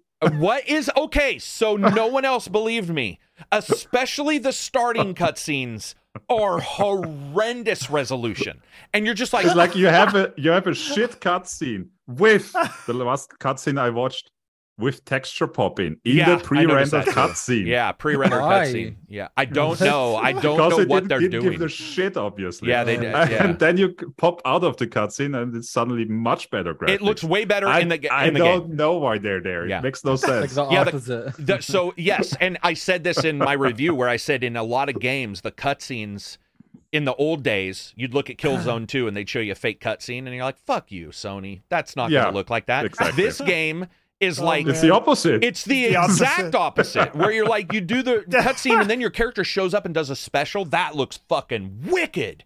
Like Doctor Strange, I got a bind spell which like sends these tapestries of glyphs around an enemy, and he tightens it. By the way, Doctor Strange probably has the best whatever in the game. Like something about his powers look fucking awesome. They look way better in the cutscenes. Like, and your by the way, your custom character looks like shit. One of the worst cutscenes was someone walking into the scene. They have like a close up of that person and show like the body and the leg and everything. Yeah. And suddenly you see pop on the leg texture. What bothered me is the does it not look like it looks like Dragon Age Inquisition when you start, because you're in armor, you have 2 swords, which by the way, I thought you could create your hero, and I will admit that. I purposely pulled away so that when I jumped into it, I thought you could create your powers. You can't at all. In fact, you have nothing. It's like you can select from 4 different heads. No, sorry, I meant powers. But yes, you can. Okay. Yeah. The customization looks like shit. Like the hair looks bad. I showed up and I was like, okay, this guy looks pretty good in the customization screen. And then once I went in game, I'm like, I'm changing his hair. And of course, you have to buy it. You have to buy everything. God.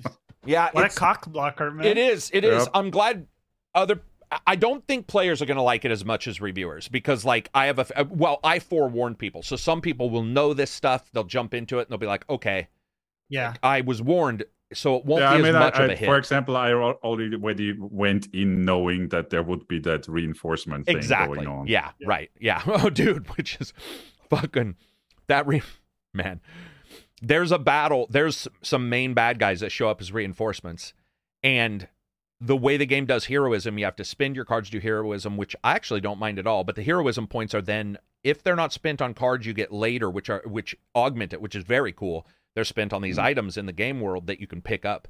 And I got to tell you, the most anti-heroic way to kill somebody is newspapers or a plastic, fucking box into somebody's face. And you're like, I killed like Venom with a fucking box to the face. Like, wait, what did I use?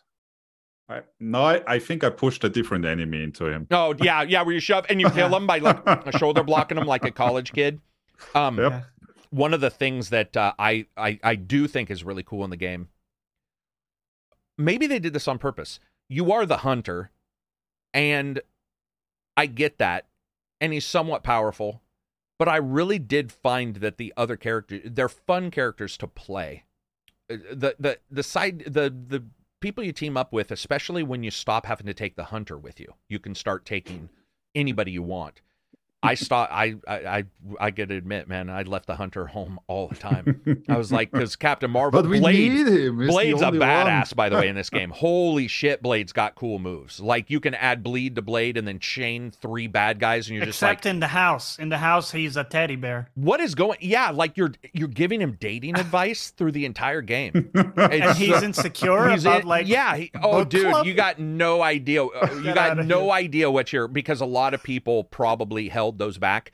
The book club scene I put in mine, his dating advice, that is nothing compared to some of the other characters that you're talking to, and you're like, what? The birthday party I talked about in my review is one of the most brain dead, and the writing is terrible. Like, it is legitimately bad, especially the main hunter. What do you think we should do at this time? And you're like, fuck, it's voice to text, man. Or it's like text to voice. You're like, it's that bad, his delivery. And then the next moment, he's like, yeah, bro, I got you. And you're just like, wow. They said 65,000 lines of dialogue, and I agree, because too much dialogue can be impossible to parse and make sure it all fits together. And that's exactly what you get. Wow. But amazing battle effects. So, like... Yes. When you go in, I do have to say their size of their battlefield is utterly disappointing.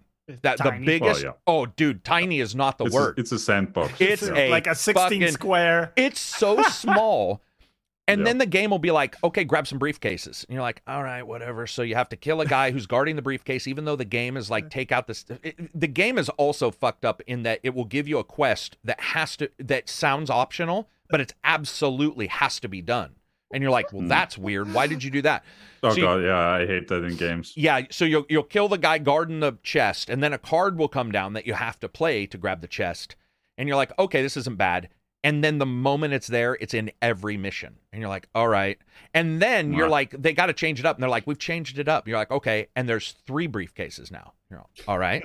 At some point, they would stop carrying briefcases explode. Things. Then they're timed. And so the game is like, if the briefcases blow up, you lose this mission.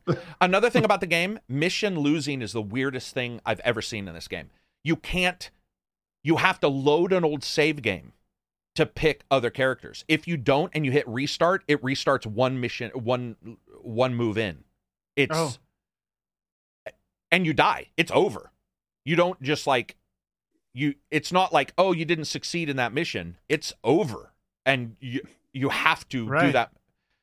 It's fucking weird. So you'll go into a mission with all magic people and just get smoked. You'll be like, well, they didn't tell me there was going to be like this other character that's anti-magic or whatever. And you can't reassemble. No, you can't reassemble at all. The Avengers. Which I think they'll patch. I honestly believe they'll either patch it so that it's at the choice screen, I think. Because I lost about an hour in one of my matches where I was like, I have to go back. And I had to redo all the talking, too.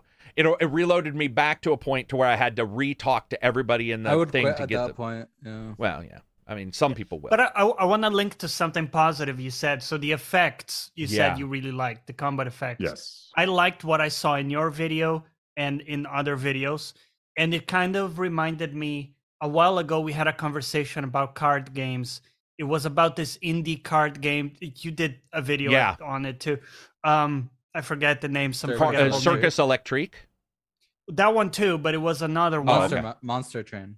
Monster Train? No. It doesn't matter. Yeah, continue. Doesn't matter. We'll just keep Griftlands. Sorry. Griftlands. Sorry. Okay. It wasn't Griftlands. No, sorry. It doesn't matter.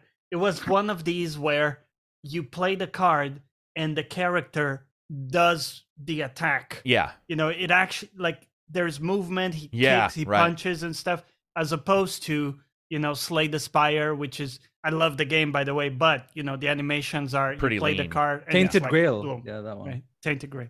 It's not the one I was talking about. Let's try that. Oh, God, this is love that game. I actually know the exact game he's talking about, but I don't know the name, so I'm not going to say it. I did do a full video. It was in a top 10. It was in a top 10, but we said back then, this is cool because he's doing the thing that's in the card. Yeah. And until then, we hadn't seen it that much. Right. I know Circus Electrique kind of did it too. Yeah. And then this, to me, is a bit along those lines where it's awesome, right? And it maps to what the card says. It's great. Interrogate even does that. If you have if you knock somebody out, you can interrogate some characters to get more money. And by the way, anybody who's going to play this, please do that, because You don't get a lot of money at all in this game. So you need to do that.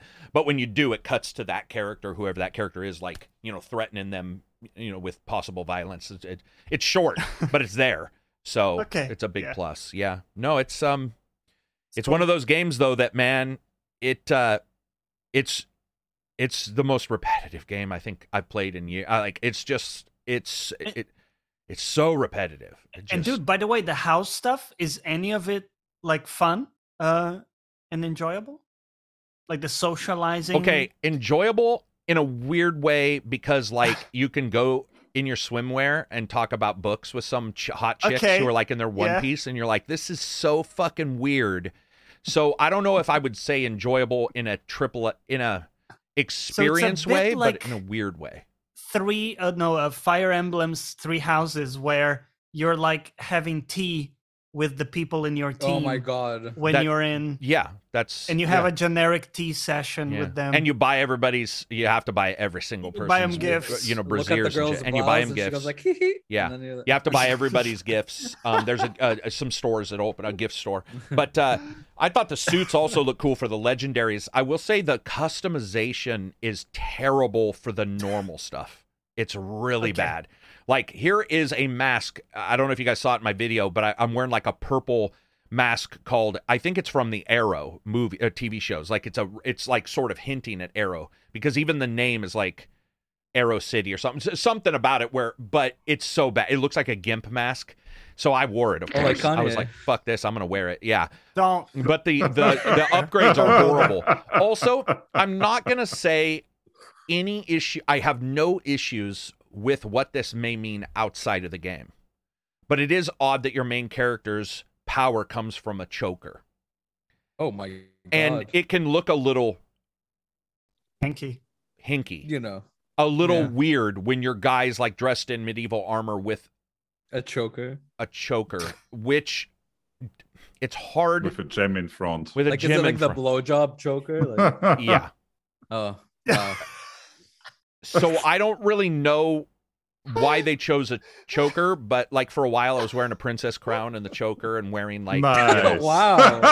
And the problem is a lot of the coolest effects are I know what I'm going for. Prominent chokers. So it's just like, this is the weirdest fucking thing I think I've ever seen for a main character's power. And luckily there's one suit of armor that covered it at a high-necked collar, and it looked pretty cool. And so I ended up doing a good deal of my battle in that.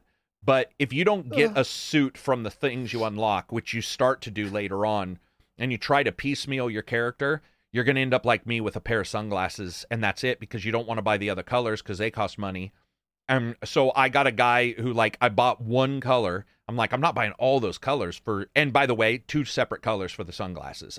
Almost everything has 2 colors. They have to buy all the assorted things for. Jesus. But my character looked like a fool, pretty much. And that's one of the things that I think sucked, was I wanted him to look cool, but it was very difficult. Their hairdos are terrible.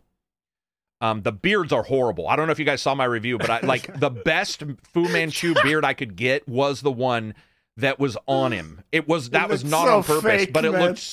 looks like a disguise from Walter Mitty or like Pink Panther back in the day. It's glued on. Yeah, it's like, holy shit, they didn't give a fuck. But it is what it is. Cool battles. Oh man. Yeah.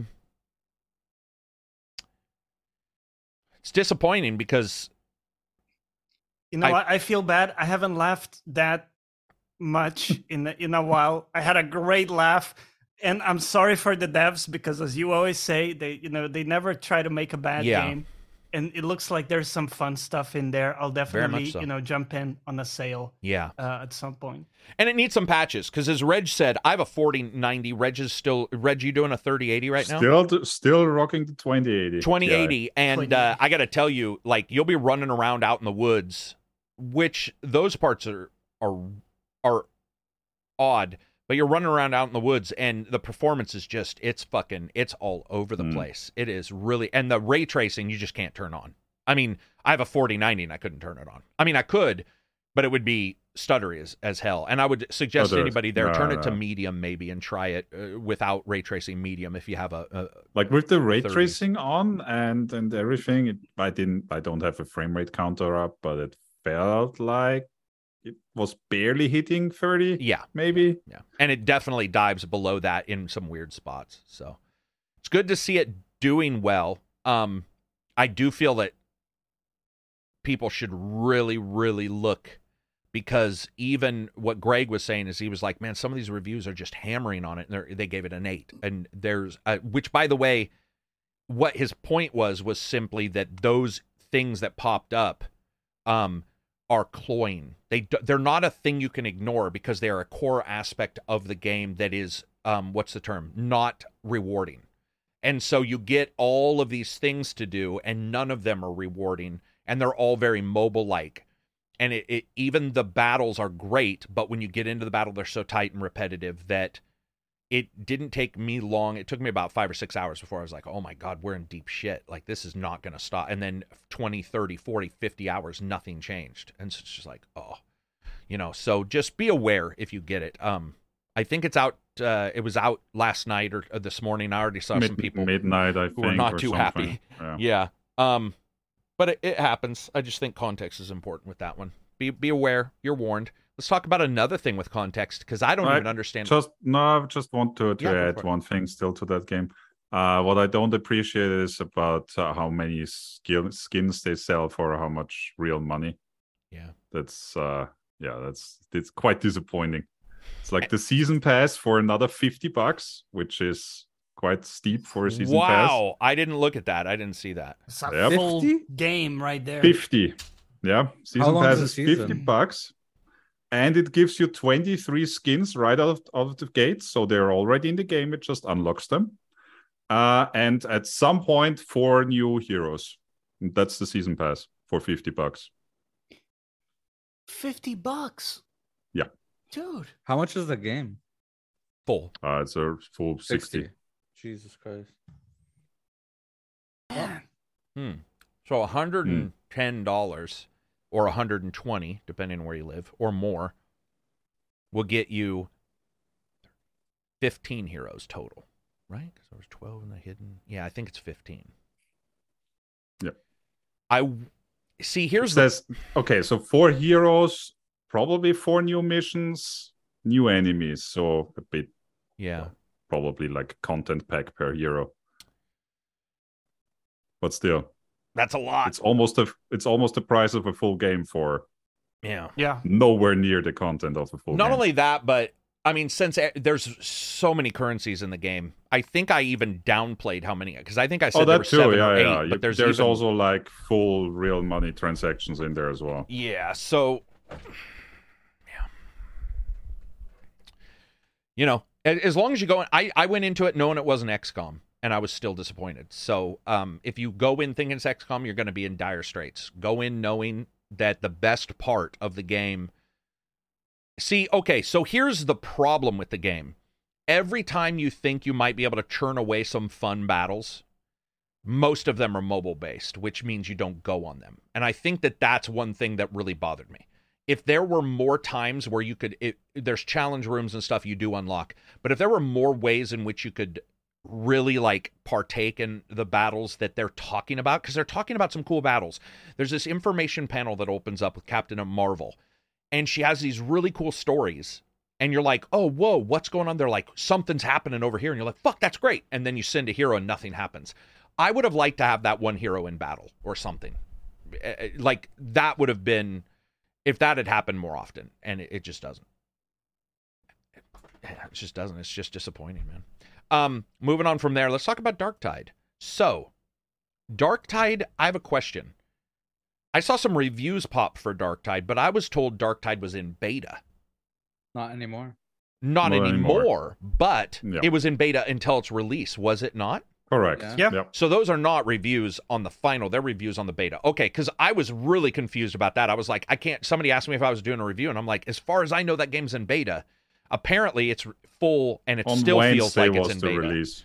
Because the performance is in dire straits. But let's talk about the good things about Darktide. What's good about Darktide? Do you want me to start? Okay. Yeah, Abzi can start because he didn't. He wasn't talking last one. Go for it. Oh, yeah. So I played a bunch. I have 4 characters around level, 8 to 10 around there, testing it all out. The good things, it's fun as hell, dude. You play with friends. I found playing with friends is far better. Obviously, but no, seriously, like having a full team is far better. There's a lot of tactics involved. There's a lot of things to do and things not to do. Certain enemies you want to stealth around, it feels good. The melee feels really good. There's a lot of different weapons. I'm just gonna let this dog out. A lot of different weapons. The crazy shit is that classes feel like you're playing a different game. Like I was playing, my main is the Ogryn. He's the massive dude, the tank. You know what I mean? And you play him, it's like you're playing a completely different game. You're towering over everyone. You're just fucking mashing on these vermin. You know what I mean? You're just like stomping around. Oh, yeah. You give no fucks, dude. And Abzi, when you club a motherfucker on the face, I mean, it's magical, dude. It's fucking right? magical. Or dude, the ranged weapons that the Ogryn has, the big ass shotgun, the cannon looking thing. Yeah, and like you shoot, and then if you right click, it like changes, and it's fucking awesome. So I went from that, and then I played like a sharpshooter, which I also love. The sharpshooter is amazing, and the sharpshooter, my main. The sharpshooter, it feels like you're playing Left 4 Dead or something. It's like you're a gunner. You're playing a fucking, Back 4 Blood, one of those games, right? And then you go to the preacher and you're like playing like Vermintide, and you're like running around and like you know what I mean? So the and then the Psyker, right, where you're just like a straight up mage and you can get a staff and stuff. So the class expression is awesome because like different classes feel completely differently, and that's really fucking cool. The guns, I'm very impressed as well. The recoil feels good. The guns feel good. The gunplay is really good. It's not like a pea shooter, you know what I mean? Everything, it's so weighty, everything's so weighty and gritty, and it just feels good to kill a lot of people. And then other than that, man, it's just a fucking, it feels good. It feels really good. Yeah, you mentioned the recoil. The rifles have very little recoil, right? The automatic ones. Let's say I found the recoil, the recon lasgun, for example, has very little recoil, so it feels really good to shoot. But there's also my favorite ranged weapon so far is the bolter. Have you tried it? Not yet. So with sharpshooter, I got the bolter, and it fires. Well, it's the bolter, so it's, it fires these absolutely chunky projectiles. It has the recoil of a motherfucker, but it's like insane damage and stopping power, and also it causes suppression on the guys. Some rifles also do it, but this people just go for cover. When you start shooting their way with the bolt caster or the bolter, they're just shitting their pants. We need cover. That's another thing I noticed. I don't know if you noticed, but the AI of the enemies are pretty fucking good, man. Yeah. Like the way the grenadiers, the snipers, they flank and shoot you and like try to be sneaking always around. Find a way to get behind you and stuff. Yeah, enemies go behind cover. Like I'm very impressed with the AI in this game for sure. Yeah. If the performance was up, wasn't an issue, I mean, would we say the game then has like really good legs? Because one of the things I was wondering about is its that's another issue I have with it. It's continued play, I guess. The lasting. So far, I don't know. I'm not high enough level yet, but so far I'm not in love with the gearing system. It doesn't feel like there's a lot of variety. And it doesn't feel like there's a lot of differences within the class themselves. I don't know if you can change your main ability. The missions so far I've been getting the same like 4 or 5 levels. I don't know if there's more. That's one thing that I'm worried about is longevity. I don't know if when you level up, you unlock more missions or not. I don't know if you unlock more gearing options. I also thought there was modding of guns, like changing sights and doing all that shit, but I don't know. I haven't seen that. So interesting. I thought there was too, but that might be because when we talked to Victor, maybe we were all talking about, because we talked about a bunch of stuff. Maybe we got confused on that. I thought there was some modding of guns. What he did say, and what is really good about it is guns feel and play completely differently from each other. And he said something about that, and that is true. So, how many levels are there? You know how Vermintide had like 7 or whatever, 7 major places. It's a bit different because in Vermintide you could almost like follow the storyline, right? You could kind of play in order, let's say. Here it's like, you know, you can either do quick play, or here are a bunch of levels right now that are available for you to lobby into, and some of them will be like the, you know, a level you've already played, but with a different modifier. For example, endless hordes or a different secondary objective, something like that changes it. But at the end of the day, I would say I'm now level 26, and I think I've seen about 5 or 6 levels. I'm not super sure on that number, so you know, people can correct me, but to give you a sense. And then they have variations in them. So that's what I was going to ask. So are they randomized? So is it like, okay, I'm going to go to the forest, but the forest changes shape? No, not like that. I haven't seen that. You have modifiers like, you know, intensity of enemies, how many elites will pop up, different things like that. There is also a new modifier they released, which is Lights Out, which is what it sounds like. It's dark. And there's a special monster. Do you remember in Vermintide, you could get like spawns to show up, like mini bosses that would have a boss bar when they show up? Yeah, there's different bosses. Like the tentacle guy in Vermintide. And or like the Nurgle dude, yeah. Nurgle, yeah. So there's a new monster that can show up only when you have that Lights Out modifier. So there's some stuff. And I will just say, Abzi, it starts opening up a lot more beyond level 10 because the guns you get kind of until that point are pretty samey. Are they the default game guns almost? Kind of. And I would say that's a bit of a weakness that you have to kind of play through that segment to get to some of the more interesting guns, in my opinion. Yeah. It does open up more. I will say, though, the Psyker class, that this is like the magician, the mage class, seems absolute garbage. Really? I've only played it to level 10 or so. I'm sure it gets better. You don't like the later. stuff, like the electric stuff, like a It looks dope, but the experience of having to charge my magic for like 5 seconds to kill one person. Oh, the head pop? The head pop seems completely useless in that amount of time with the sharpshooter. But you can get back into I could have killed. What? I think he's talking about his yeah, but he's explaining something about how many enemies can be killed in a second. Continue, John. Because you were saying like a sniper could kill 5 guys in the same amount of time. Yeah. Right. So the what you could get done with the other classes in that amount of time seems just way more. Can that guy though kill more powerful guys? So maybe that character is supposed to be not killing the normals. They can. However, okay. Yeah. That's correct. However, the elites already die quite quickly when you focus them down. Like with the sharpshooter, if I just burst them with my bolter, they die very quickly, right? So you kind of have the tools to dispatch those two. So you think maybe that guy becomes more powerful then on the harder levels, maybe? Yeah, difficult. Like what I found the upside of that casting time and stuff is that like sometimes like you get like a far sniper or a far like grenader that like does something and runs away. But what I found is that when you start casting, it like locks on. So no matter where he does lock on. Yeah. Anyway.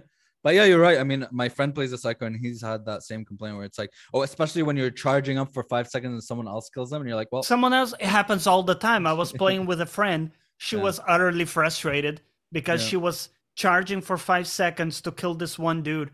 I would come in and with my power sword, I would just cut him in half. So here's my wondering, maybe on higher difficulties, if you can set difficulties, maybe something about the Psyker becomes really integral. If you know, because it may be. I mean, I'm just guessing, but maybe the damage changes to the point to where that charge up. Yeah, because I don't think they would have let that Like, I don't think so. But I don't know. I haven't looked. It could be a #1 complaint on their forums. I haven't looked on the Reddit yet, or official forums. So it could also be just not be intuitive, like how to play it properly. And I didn't get it. You know, like it didn't flow for me. It does. They do give a 10% damage buff to people around them. I guess that's a good thing about the Psyker.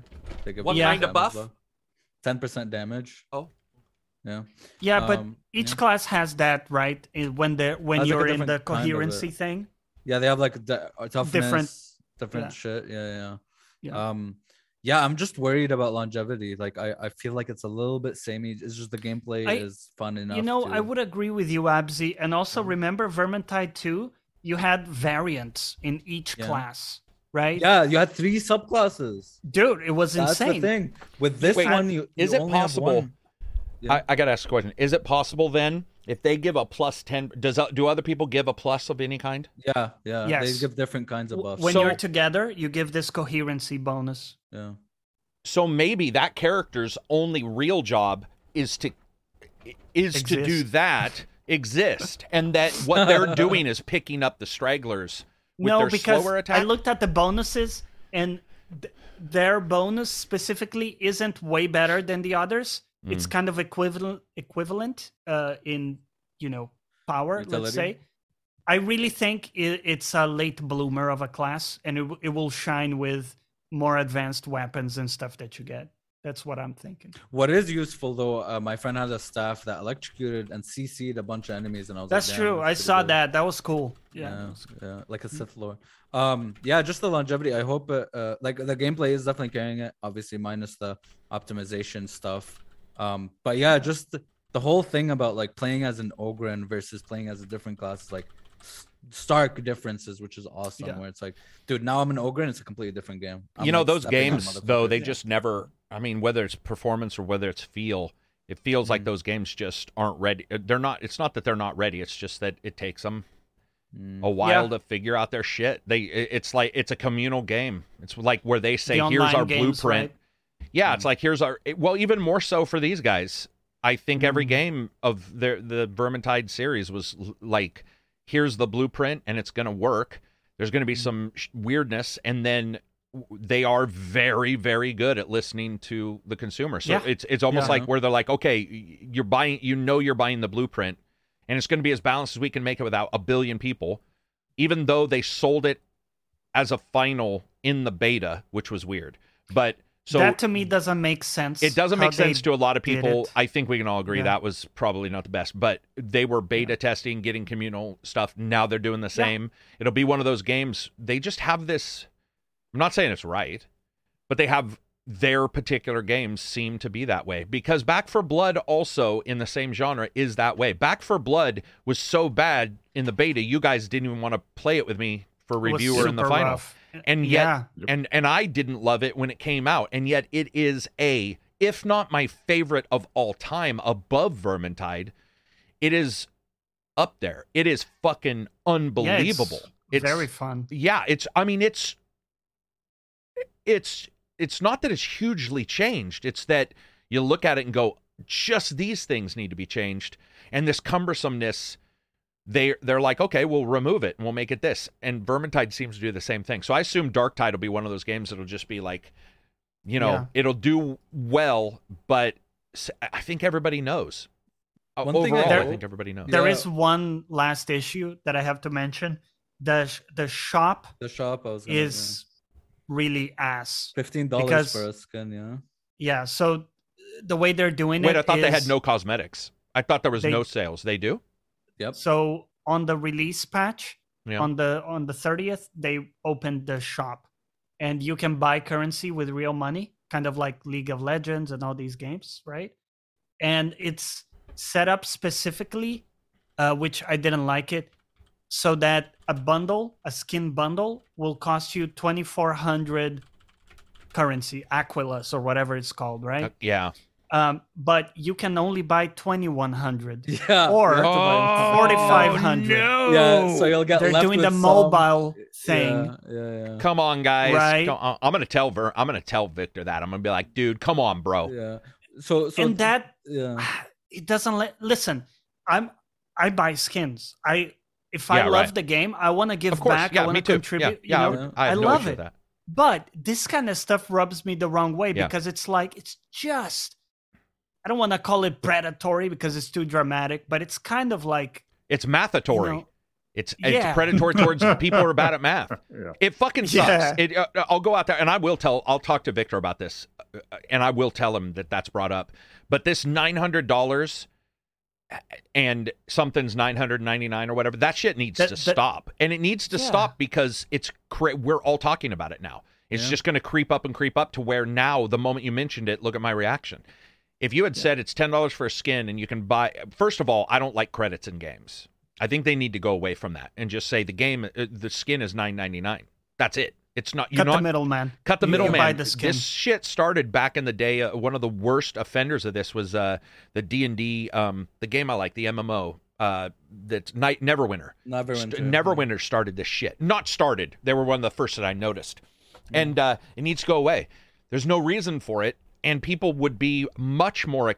I mean, dude, if you know something's, can you imagine going to a store and they're like, that thing's $10, but you need to spend $20, but we'll give you $10 on your credit card for Best Buy. You'd be like, pay with these special squares. Wouldn't you? Can you imagine going into a store and they did that? You'd be like, the fuck are you talking about? I'm not buying a credit card with you guys. What the fuck? It's $10.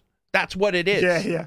And to me, I think that'd be awesome. I think what they hope is somebody will sign back in later with $200 and see something that's $400 and buy more above that, and then come back later, and that is such a dirty, herpes-like style of thing where it just keeps, it's always there, it just only comes back in cycles, and that is a terrible way to run your game.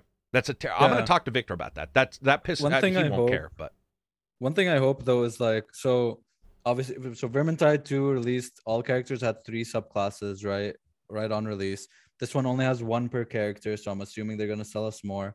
And the cash shop, I hope they use that money to give us like free levels, more like missions and up-to-date stuff that we don't have to pay for. You know what I mean? Because and then in that case, I'd be like, okay, I get it, But just like I just hope it benefits them in the long run for longevity. You know what I mean? Yeah, one thing obviously they did add is each weapon has its unique like ability or special move, right? Which that adds a bit of extra. Some of them are underwhelming, like a fucking. Some of them are very underwhelming. But some are good, some are dope. Yeah, some like the power sword where you can have like electricity on your sword, and then you cleave through. I mean, or the power sword, the chain axe. Some of them are amazing, right? When you're that's cool. You power on your chain axe.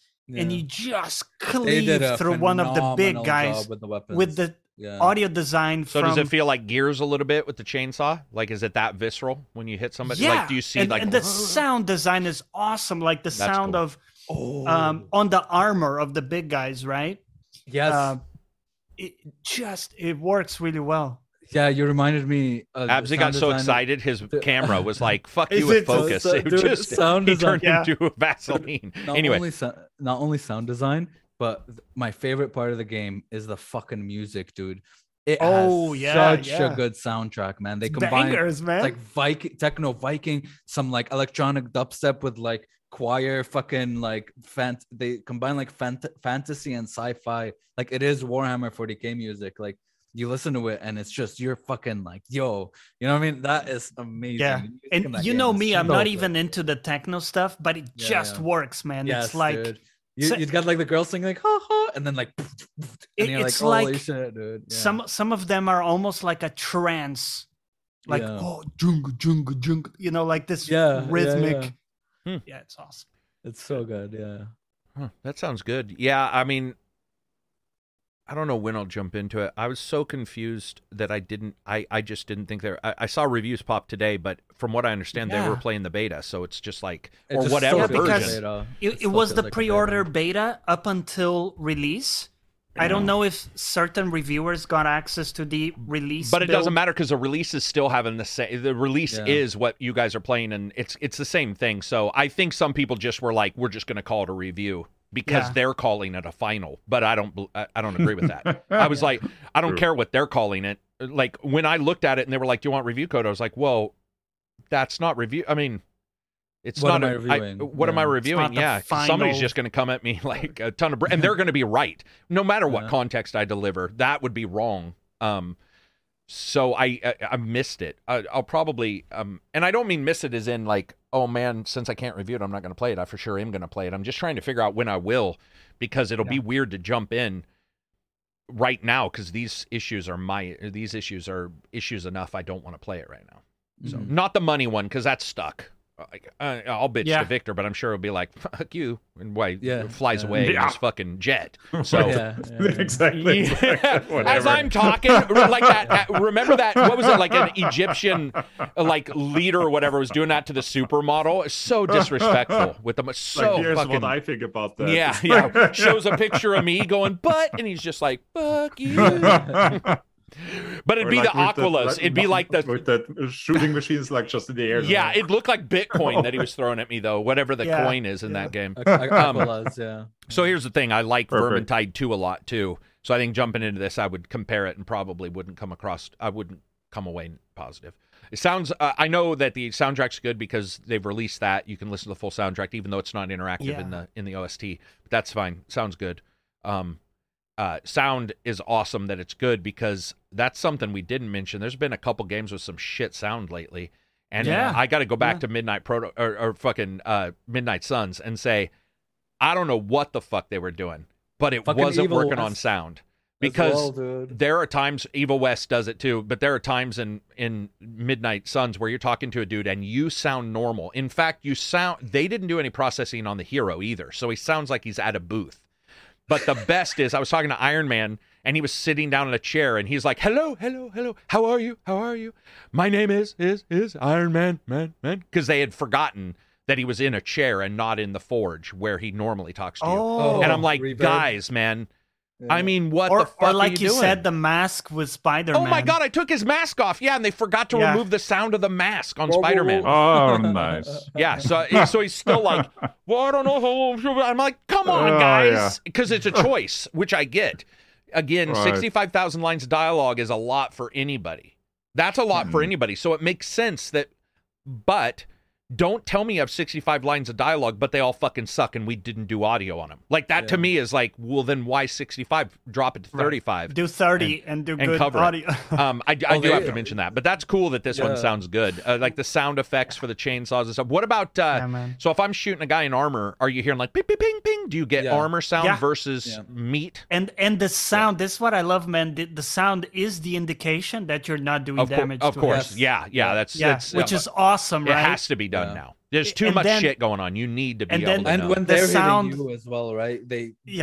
Like there's the armor, and then when they break the armor, it makes a sound, and then they're hitting your flesh. Oh, okay. There's also a little like sound candy thing that sounds when you hit a headshot. Oh, I love that, dude. I love that sound, man. Like whoever came up with that ear candy. I'm playing sharpshooter. So when you when you headshot someone, there's a gentle audio cue telling you that you the headshot. Destiny effect. Very satisfying. Destiny. What about the Psyker when they head pop? Is that good sound? I hated it. I just don't like the class, man. Look, I'm a hater for Psychers. I don't like it. I was talking to the guy who did was it Forza or was it it was a racing game, but he had also worked on some shooters, and he said it was funny that you can like change something by 2 decibels and the player will immediately react like be like, oh my God, this is the best thing ever. Yeah. He was talking about, and he was like, and well, I think actually I could be wrong. It could have been Joshua Davidson but I was talking to somebody about audio in a game, and they were like, dude, we had like a headshot or something that just didn't quite pop, and people saw things that didn't exist when they turned it up. They thought that the explosion was bigger because the sound was bigger, and that's how much it sells you. And it's absolutely true. It does. Wow. That is how audio works. I mean, have you seen an explosion in an old 1980s movie, and it's that shit canned, and you're like, whatever, and then you get like Mission Impossible where they probably really did blow up shit, and you're like, or guns in Heat, the movie Heat versus anything else. The movie Heat, when you hear that, you're ruined for every other movie you've ever seen, because the guns are like bang bang, and you're like, dude, that ain't real, man. Go get the guns from Heat and put it in everything. So that's cool that they're doing that. That's awesome, man. I'm glad. Also, I gotta check out, see who does the audio for that. Also, dialogue is pretty good. You get a lot of choices of your backstory and shit, and it changes the way your character speaks. Seems like they did a lot of work. Well, they said they were going to, so that's cool that you noticed it that quick, even at level 10 or whatever, that you're starting to see it. I do want to talk about Todd Howard. Let's put that at the end. Let's note that. Yes, it just reminded me of something he had said. Todd Howard. I watched that interview twice. So the Lex Friedman. Yeah, I've got it 2 or 3 times now. Yeah, it was great, man. Awesome. Yeah. We got a couple questions. Strevin says, with regards to AI, how far along do you think we are? Specifically, when do you think the average person is going to feel the effect of AI based on how it changes our lives, and in what way do you think that change may occur? I thought he meant AI in games. So the average person is being affected right now. Yes, I was gonna say that it's being affected, but people don't realize it. Yeah, and do you know where it is? Facebook, Twitter, LinkedIn. Everywhere. You are being so people always think the government, and Google, this is strangely enough, top 10 products of whatever. And oh my God, I think I know what you're talking about. I actually did a video on that. Are we talking about those fake top 10s written by AI? Fuck them. Yeah. Fuck them. That has to be product X illegal. Versus. Yes. Yeah, X, Y versus Y. And you read it and you're the like... websites that help you, not at all. Oh, yeah. They'll be like the top or the way how to remove icons from your desktop. It's and you like, look at it and you're like... People talk more about this product, so the bar is bigger on this side. Dude, holy shit. I think I found this a couple years ago during a Black Friday when I caught PC Gamer using AI for a top 10 routers or something. I'm like, fuck you, that's from another website. That's like using a text-to-speech rearranger. Like regular online stores also use them for the text blurbs you see on product detail pages. Also, AI generated. Man. It was funny, another Lex Friedman podcast, he was talking to the guy who cracked Silk Road, the FBI agent who cracked Silk Road. And that guy, Lex kept bringing up government, because Lex is... like I wouldn't say he's anti-government, but he's worried about that stuff. And the FBI guy was like, you're not getting it, man. It has nothing to do with the government. He's like, it's way worse that the consumer companies are doing it. And they're selling your stuff. Yes. It's like the difference is yes, this government may be listening on your phone calls. It's the free market, baby. But you can bet Facebook and Alexa are. Yes. Haha. She didn't turn on. Yeah, man, that's... like AI, I would say, is affecting you now, and everything you see. It's affecting Google for sure. The algorithm changes that I've seen personally, I can tell you, they've definitely and they said that they were going to use AI for all kinds of stuff, and it is definitely affecting, what would you call it? Natural browsing, organic finding of stuff is almost gone.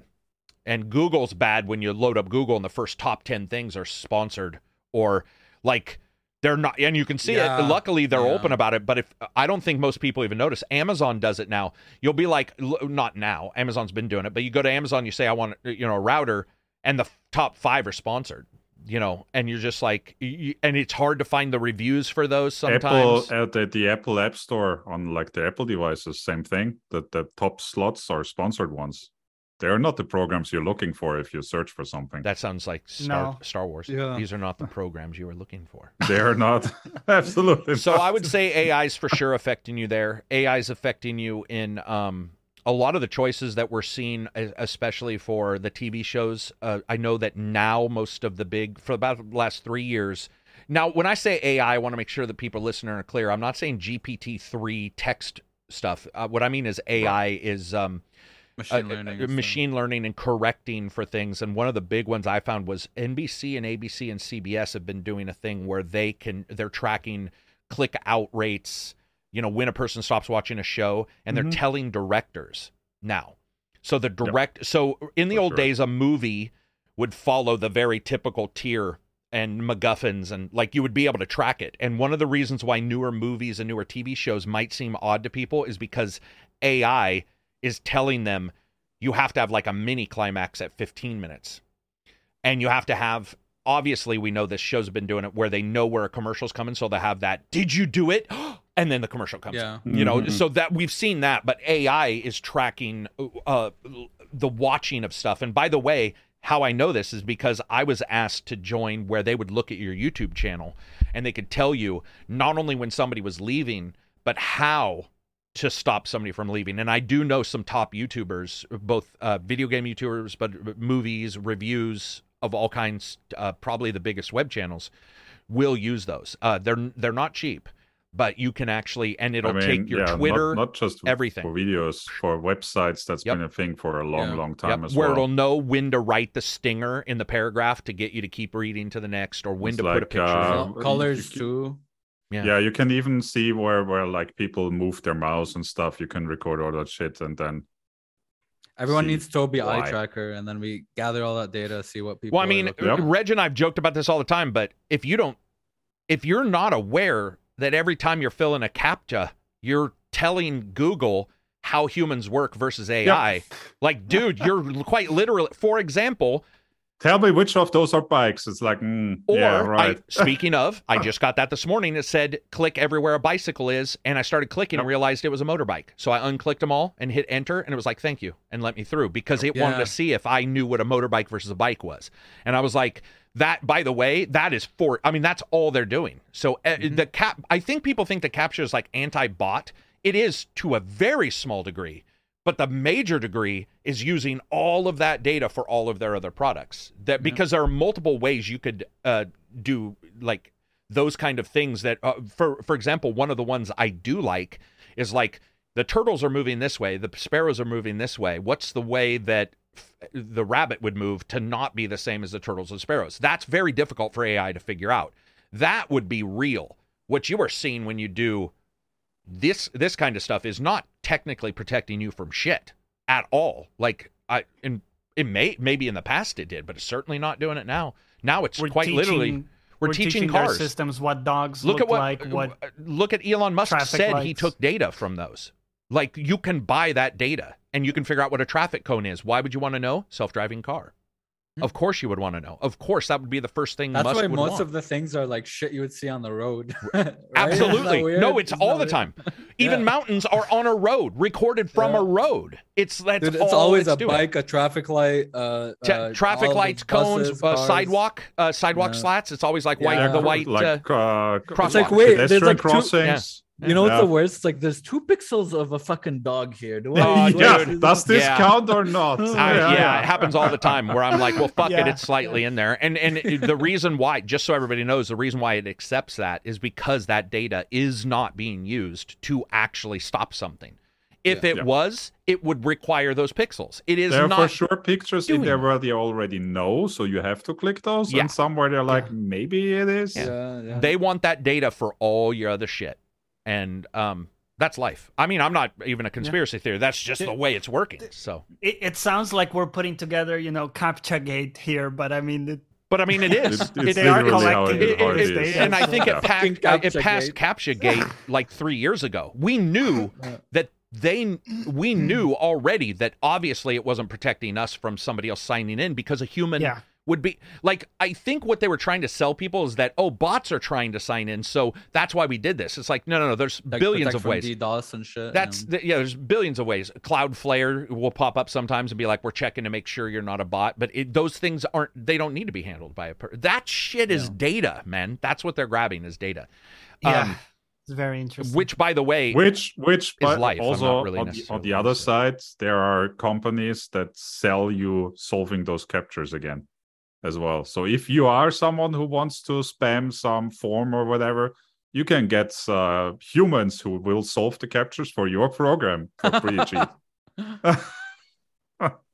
There you go. Yeah, dude, we're just in a weird time. We're in a weird time. AI is such a weird thing because AI is, it is funny. There was a guy doing an interview and he was talking about AI and he was trying to explain that when one city, company, or continent or fucking government figures out true AI, they'll instantly be ahead forever because that AI will mathematically grow even if a person is 1 second behind them. The way AI works and compounding that the AI that succeeds in learning and actually doing its shit, whoever runs that, whether it be a company, whatever, they will instantly be ahead forever because of the way things accelerate. And it was interesting to see somebody who knows AI talk about it. And he was just like, once somebody gets it. That's the idea with the singularity is the moment when machines can it'll be a moment, reprogram and that's it. Themselves and make themselves better. What are you saying, Reg? So, I was just wanted to look up the price of those capture solving services. Oh my God. It's 50 cents for 1,000 images. Not bad. Good. Wait, is this a person? Yes. Probably somebody in India with every time ton you of go cell to any phones on a website, fucking Listen, people Like, are complaining. They have an API where you can like inputs the images, and then it gets pulled to their workers in Vietnam, Indonesia, Venezuela, and they solve those images. You see, wouldn't that this take is more time new than job you opportunities, man. It would. It's not it's for the that. mass. It's for They have spamming. mass of people. If you want to spam something, automated, like a form. For you, it's automated. Some people have to do the work, but you don't. Right. And I'm sure we've all seen it, but you can type in like India phone bank, and there'll be a box with like 1,000 phones, and a person's just going. Gets them all done. They all load up the next order. There we go. Average solving time, they say it's 14 seconds. So that's how long it takes, apparently. You know why? Because they don't. In mass? And yes, and I did read up on how they're doing that. India is the biggest place, and I have a friend from India, and we've been talking about this. And one of the biggest things they do is they don't ship all of those orders to one person. It's one phone on every 1,000 banks will have that one unique captured, and that's why in 14 seconds they can do 1,000, because 1,000 people all get 1,000 different orders, and they're just going. It's just. It's human ingenuity in a way. In a way, it's you can buy anything though now. That's the thing. It's and you like the dark web had Callisto Protocol fully the movie of it, because they can take it down from YouTube. You can't take it down from Tor. So when you hear somebody say something's on YouTube, you can bet if they take it down, it's absolutely already on Tor. Yeah. And so it's weird because people are ignoring, and there's also other nets that are far beyond Tor now, even though Tor is still the biggest one. There are also other dark mini webs. But what's interesting is people ignore that. And there's a shit ton of stuff on that that's like not necessarily dark like what we think of what the dark web would have, like malicious. It's a lot of data is there. Did you guys hear about the pirate website for books? They moved all their stuff. They have only 2 mirrors left in the real web, the real web, but on the dark web, it's just fucking everywhere. Wow. So, in fact, the same government agent was saying it may not make sense to remove everything because there is a hinge point where people react. And so the idea of removing everything means it'll go to the dark web. However, if you don't, there's a chance people's drive to fight everything won't engage, and so they won't move it to the dark web. So for like an FBI agent, the idea of taking down all of Pirate Bay may not make sense, because if you take them all down, somebody will copy it, make a mirror, and put it on the dark web. But if you take down a couple at a time, you'll capture criminals, you'll hit some of it, but you'll leave the remaining. It's almost like finding a drug user and asking him who sold it to him. And you go up the line, and you decide how far you want to go up the line. It's some mind-altering shit. Yeah. Moving on from there, what else do we got? We've got the good, the bad, and the ugly of 2022. So first, if I said what's the good thing that happened in 2022, it can be games. It could mostly games, electronics, games. Elden Ring. Oh, okay. Just that, nothing else. Yeah, I mean, if you look at 2022 and you say what's the positive thing in tech or computers or games, Elden Ring. I think that's a fair answer. I mean, yeah, I think we've had lots of great. But you can't lots. We got to do one. Got to do one, Johnny. For me, it's Elden Ring. Pick what's if I say the good, the bad, and the ugly. Right now, we're on the good. What is 2022? What's one thing that's the biggest for 2022? It can be a video card. I'll say for me, Horizon Forbidden West. Oh, game-wise, right? The visual aspect of it was push things beyond. Yeah, as a game, maybe it wasn't as, as much as Elden Ring, but as a whole in the visuals and stuff. For me, the graphics. The good of 2022 might also be the answer elsewhere here. but I would say crypto crashing causing cards to be cheaper. Heck yeah. That's a good one, dude. Yeah, I would say the good, bad for me, I invest in Bitcoin. But good for my hobby. And cards were so... It didn't even make... Big change, everybody dude. knows. So I would say the crash or the lack of, that change in crypto coin meant cards went to a price that is far more reasonable than the bullshit that was occurring, which, by the way, the companies were also getting away with. That was helping the companies too, which is why those companies are losing workers, which is unfortunate, but it's because they were on the bubble. They were misusing the bubble the same fucking way. NVIDIA, they knew what they were doing. Come on, guys. Like, they knew what they were doing. They knew those things were selling that expensive. What about you, Reg? What would be the good of 2020? I would say Persona 5 coming to PC. That's a big one, too. Because I had basically given up on that hope. Yeah. That's a really good one. That did happen. To Game Pass, not only just PC, but Game Pass, right? Yeah. Yep. Oh, fuck. And Game Pass hit today, too, with some big games, I found out. It hit with, it's hitting with Monster Hunter soon. Monster Hunter Rise. Oh, well, soonish next February, year. Right? Yeah. Okay, nice. That's a good answer. Did everybody go for the good? Yeah, we did. Okay, so the bad. Like the true, 2022, the bad. Kanye, I would say. I might say that could be the ugly. That's the ugly for sure. Like, he just went off the rockers, but probably not. Man. But it feels bad as well because it's just being Jewish and seeing all the shit come to me. Yeah, dude, it's weird. It's a weird world. Twitter, right? A lot of unbans and you're gonna see a lot of anti-Semitism on Twitter. Like, they're just gonna come out of the, so it's pretty bad to be Jewish right now. But also, he made a complete fool of himself. So you 100% for sure know that he's not gonna win any presidency. Who, Kanye? After what happened? Yeah, after what happened yesterday. So you would say that's the bad? The ugly, maybe. But... No, can't do. We're not on ugly yet. No, we're doing the bad. Gotta do bad. Come on, bro.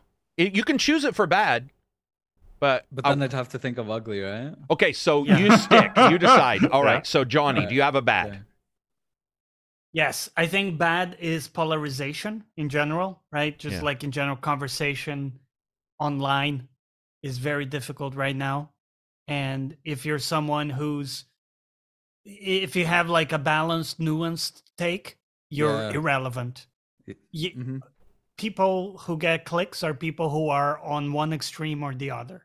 So I hate that. So that's polarization. All right. What about you, Reg? The bad. Well, I mean, if we're already going with politics and people generally, then I would say the Ukraine war, because being in Europe, now I feel silly. That is big bad. That affects daily life as well. We did say games at first, but then we started talking about Kanye, even though that's electrical. But I mean, it's bad. There's nothing wrong with yours not being war. It's it depends on what facet you've chosen. And what you've chosen is polarization about war too. Yeah. I've heard people saying it's great that they got invaded. So it's that's polarization. So there's nothing wrong with saying what you said. Yours is all encompassing. Abzi, do you have a true bad? So polarization is a really good one, because I have seen recently it's fucking crazy how polarized people are, and not those nuanced takes you're seeing bad on both sides, right? Yeah. But I can stick with the Ganya thing. I'll think of another ugly thing. Yeah. Mine for bad would be so it is all encompassing, but I would say, and it does involve polarization, but in a weird way, I would just say it does feel like there's a loss of identity for every person now. There's chaff everywhere. And it does involve polarization, but it's Twitter's big over here. Then you have Mastodon. Then you have LinkedIn. You have all this stuff, and there's no true communication. And there's a lack of self anymore. There's a people aren't just their Facebook, which in the old days we teased that, but I would rather go back to that. I could go back to now. A person isn't a person anymore. They're even less of they're their opinion or their whatever for that moment. And there's a lack of identity anymore. And it feels like the identity's been replaced by whatever polarization one moment, the lack of you having a face to talk because you're in the Ukraine and you don't have power. So now you have no say because you're not even online to have a say. So there's just this lack of, and then COVID hit it where people, we're all digital now. Instead of like seeing your friend, they're a picture on the screen. And it's like, it feels like we thought COVID was over, but as I suspected, a lot of people don't want to go back to work. They don't want to go back to groups. And so the identity's gone. There's just, it's weird, man. There's something was lost. Something was definitely lost. And it was lost almost like, I do believe in spiritualism of some kind, energy even, but there's something about people that's lost. Yeah. And it was, remember back in the day when you first met people online, they were pretty easily come and go. Then it became, you heard people say, I met this person online, we're best friends. And so it solidified into a change. Because I remember meeting people online. You meet them for a little while. You'd have your guild in Warcraft. Maybe you made a friend there, but they weren't the same as your real life friends. COVID decimated that. Yeah. COVID decimated the difference that we used to have. And it's reversed it now. But then now there's so many issues for so many people that I know people who've been hit by COVID, anti-Semitism, fucking war, the recession, no job, no internet, and you're just like, oh, fuck, that person isn't hit by one thing. It used to be where people were hit by one or two things. Now they're hit by fucking everything. And a couple days ago, I saw somebody saying, and this is bringing it back to reviews just for some, it could be previews, but they said, oh, why listen, just go buy the game. And I'm like, what the fuck are you talking about? People don't have jobs. And I'm not saying this is my job. If I would talk about movies where somebody says, don't listen to a review or go to a movie, fuck you, man. People don't have the money to do that. I don't know where somebody's taught. It's such a level of like elitism when you hear somebody be like, I just went and got this, or I just went and got that. I don't need to have somebody's input. And I know it's cool to be individual, but at the same time, there's a lot of other individuals out there who they just don't have it good. And they don't have the money to ignore stuff. They don't have the money to get online. They don't have, and that's another thing I feel sorry for. Like I know a lot of friends who aren't online at all. And what I mean by I feel sorry for them is news they don't get to play games with friends. They don't get to do all this stuff. And I talk to them personally and they're in the dregs. They're not caught up on stuff. They can't make a deal like Black Friday deals. We all joke about not taking them. I know friends who would love to take them that aren't online. They quite literally don't know a sale. So maybe they want a TV, but it's like they don't even have a cell phone. They don't have the money for a cell phone. They're fucking paying for a kid. So it just sucks, man. It's like we all got neutered this year, and it fucking sucks. Like I don't know if we'll ever come out of it. The ugly, it's gonna be hard to beat that for the ugly. I would say ugly for me is Gungrave. Well, I was gonna say Kanye, but like he's just one part of Kanye's complex because I love fuck you money. I love it. But we've seen 2 or 3 people with fuck you money truly saying fuck you, and you get to see the ugliness of people too. So it's like fuck you money, you always hear, oh man, I love it, but man, we're all pretty terrible inside. We do some shit stuff. And I know people are probably posting going, I would never do shit stuff. Yeah, I bet you they said the same fucking thing. It's really hard to not have a God complex when you're at that level, If not impossible, right? Yeah. If not, imagine being one of the best, most popular artists in the world, and just it gets to your head, especially with like shit going on. Is mental. You health. have a lot of people. Yeah, that's all you have too, is yes people. By the way, I've talked to a yes person. By the way, who is a Michael Jordan yes person. Michael Jordan didn't necessarily like them, but he hung out in that crowd. One of the things he was saying was, the reason why yes person exists is less so about the artist wanting yes people. It's that the only way to stick around with the artist is to be a yes person. That most of them won't have a no person. Because it's not as comfortable.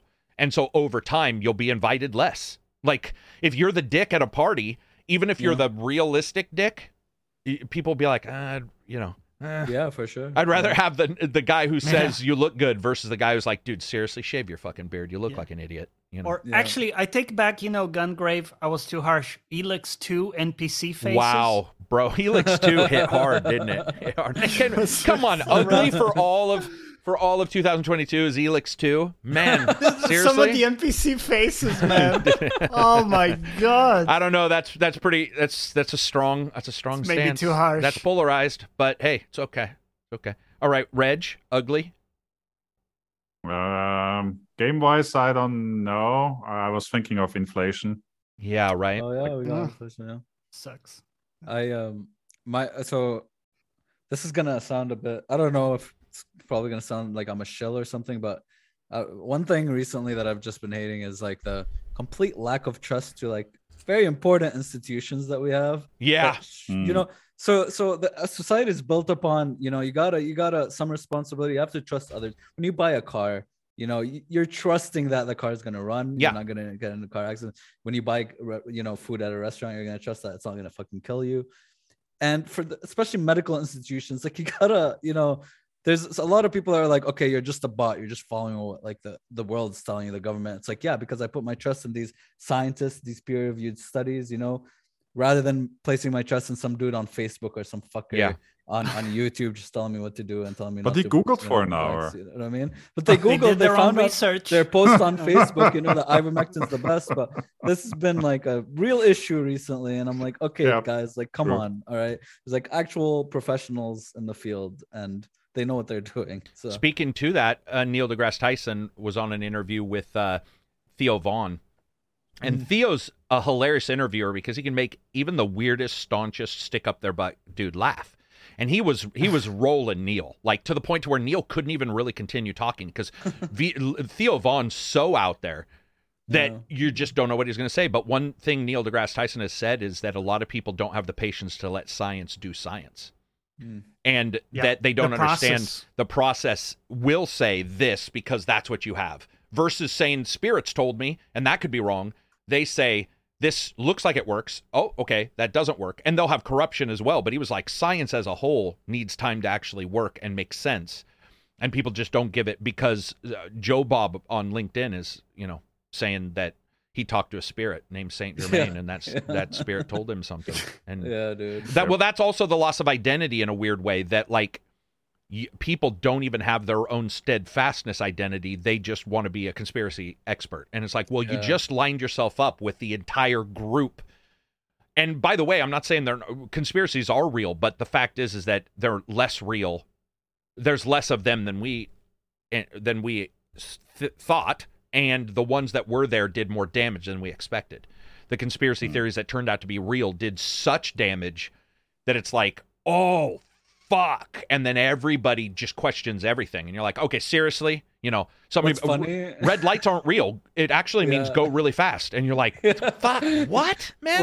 What's funny in all those like conspiracy theory videos is they never make claims. All they do is like, isn't that weird? Yeah. Isn't it weird that happened? Isn't that, you know, that's suggestive all they do. questioning, man. It's such an intelligent way to do stuff.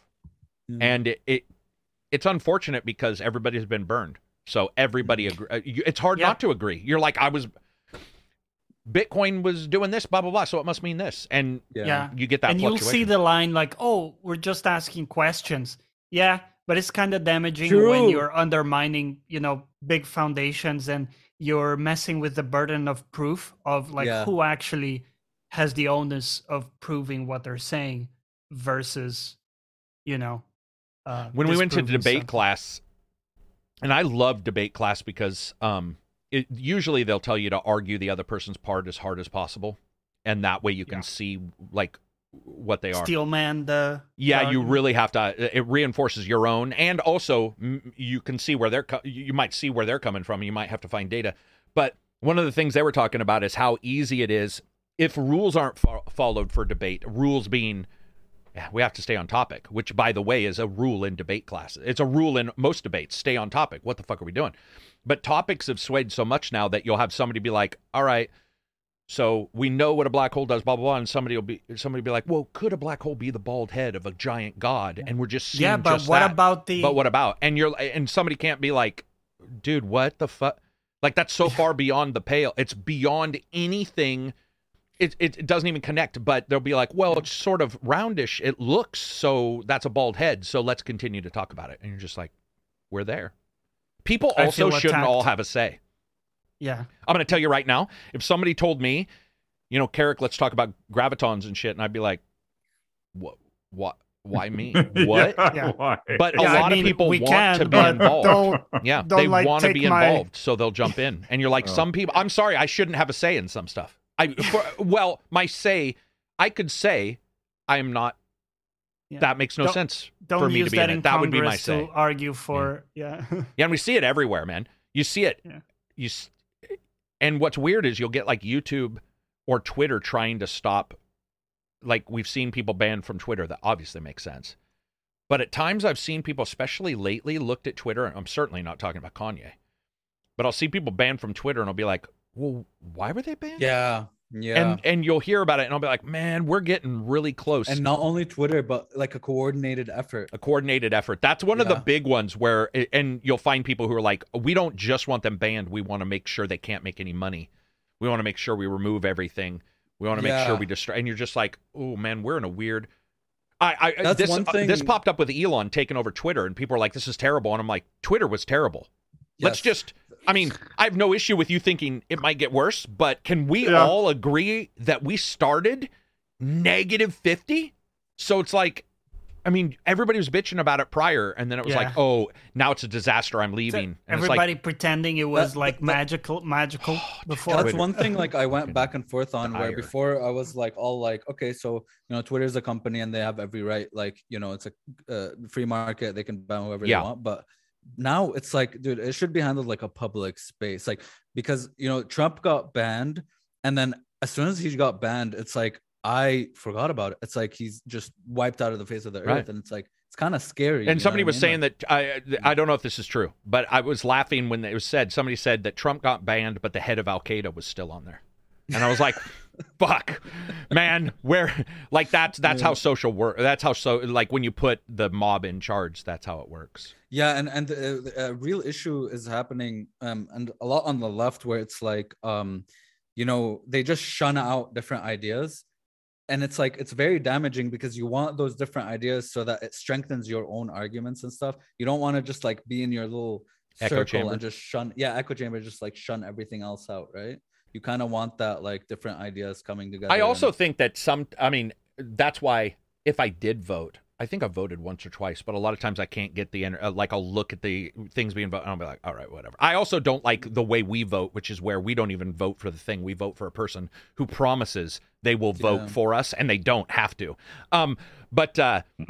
One day I was looking, I was like, well, this person has a good idea. They're not like, they're an independent, let's say. And I'll be like, well, I actually like their ideas, but that wouldn't be me voting Democratic. It would be me voting for independent because I like that idea. And I'll see a Republican come up, especially for business. I actually have a ton of different ideas for business that don't fit in any of all three, like at all, where I'm like, well, technically, maybe this business should be handled a completely different, blah, blah, blah, especially with technology changing. That's another thing, the dogmatic views that we all have about games, about even like joining a Discord, whatever, are all based on there was no ability for us to organically change because of COVID and war and all that. And so it changed too quickly. And I think we're all still, it jumped. It's like everybody was like 1, 2, 3, 4. It may suck 5, 6, 7, 8, 15. And you're like, oh shit. We just got to go. And people sort of lurch into a change. And it's like, might not be the best bet to just jump, but it's impossible not to. All of these things changed humanity. Like I don't get it, man. I have friends. One of my friends is working his ass off, getting paid bank. And then another friend refuses to look for a job. And I'm like, dude, what? And he's like, can I borrow money? And I'm like, dude, you're not looking for a job. You told me you weren't looking for a job. I'm not just going to continue. I'm not your dad. I'm not going to pay you. I'm not just going to give you money to live. Like, what are you doing? Well, there's no jobs out there. And I'm like, well, that's obviously wrong. That is very. I saw people being like, everywhere. Yeah, everywhere. Everyone's looking. And by the way, everything. I'm not saying people should take a McDonald's job. These are good paying jobs that people are like, I'm just not going to. I think that's also the sense of identity. You don't even know what to do. Some people get stymied because they're so nervous about everything that they don't even want to make a step, which I do get. A lot of people underestimate themselves a lot. That is true, or overestimate. For sure. Right? Too many social groups will be like, everybody's special, and you'll be like, nah. Yeah, no. Well, if you assume everybody can be independent people, some people will not de facto be special.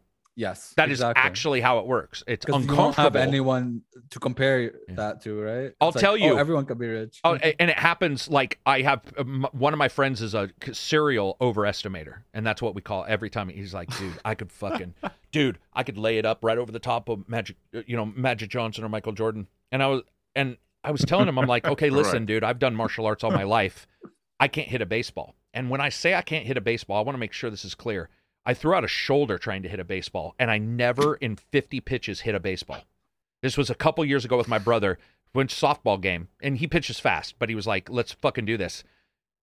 None of my skills, for whatever reason, translated to that. And I'm telling you, a child on a T-ball hits more than I was hitting. It was, I had people laughing and falling down in like the fucking out in the outer field. They could not believe, I just couldn't do it. It was not in my skill set. I have a lot of friends who believe that they have every skill set. Everyone. Everyone. Anything. And not because the world told me I can do this. I'm just going to do this. I have this or whatever. And I'm just like, no, be honest. You don't. And I think it's awesome to be honest to where you can say, you know what? I shouldn't be, if there's a softball game, I'm going to tell you right now, I'll either train prior to be able to hit, or I'll be like, I'm not your guy, man. You gotta know where you're at, man. You gotta be self-aware of your. Again, I think that's a loss of identity. Like people are just they hear stuff and they believe if somebody tells them I had a friend who was like, I have Tourette's, and I got rid of it. And I was like, you don't get everyone rid of in the world Tourette's. has ADHD. Everybody in the world now has ADHD, and it's like, are you sure you're just not multitasking too much? I think a cell phone gives you ADHD. I think a cell phone can give you almost temporary in a way, because of the way it works, because of all of our screens. Everyone has dyslexia is the other thing, like as an excuse to not read. Or on the autism spectrum. Yeah, I think it's weird. Self-diagnosed. It's an uncomfortable time, and it happens. I think that is also why you see people fight for hardware or whatever. Like I was always surprised when I heard, like you'll get Obimus. He's such a diehard AMD guy that if you say anything positive about NVIDIA, I can guarantee you I'll watch him type within 7 seconds. And so sometimes, admittedly, yes, I do type in a random thing just to watch him instantly respond. And I will be like, 4090 is awesome. And Obimus is typing. I'll be like, ha, I knew it. And I catch him. And I'm sure people do it to me. And so cheap. Yeah. And I'm sure we all do it to we all like to joke, and I love him. He's fucking one of the greatest, but that's his thing. Like I just know him.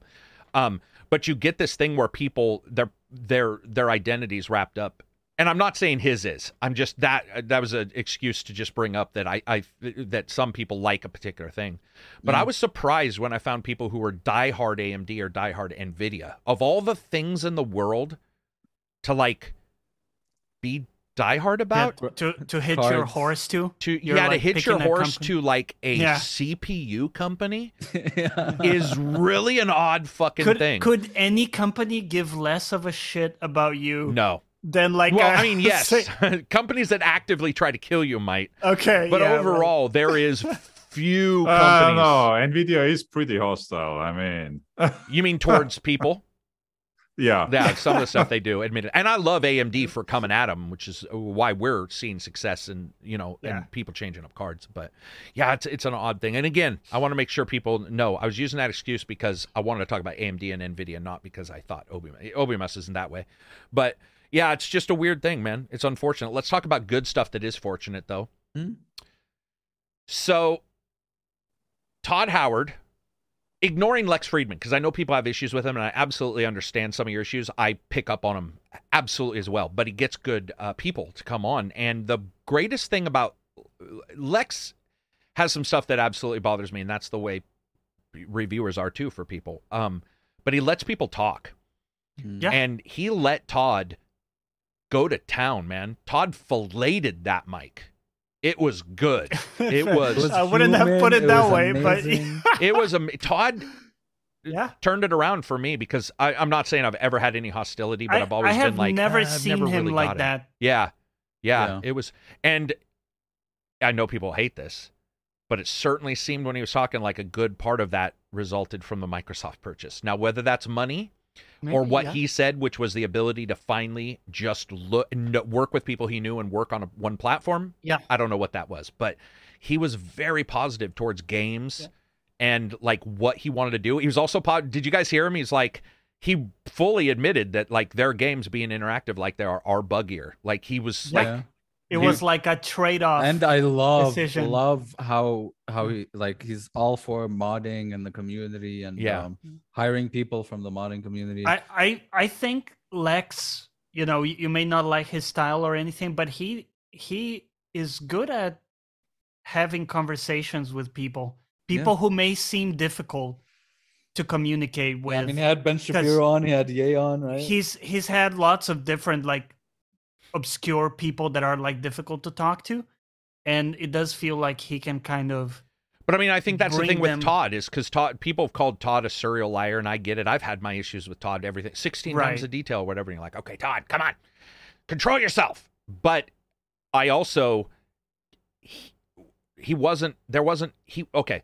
Have you got what's the Asian scientist who's amazing? Cosmology. Michio Kaku? Yeah, I love him, but he repeats verbatim the same thing, and he has been brought up. He got dinged pretty hard on Lex's podcast, where Lex would ask him questions that he was memorized talking points. But what Todd did was Todd was talking. Mm-hmm. And I think that's the one thing that I got out of that was like Todd was talking about in love with the mobile game and how they had looked at how some people play cell phone games for 1 hour, but he said some people have no issue being on for 6. And so we've looked at a mobile game that rewards them for actually being there. Opposite the other style of mobile games that reward you for the 1 hour, which is, I think, what I have my biggest problem with. Quick dailies. Yeah.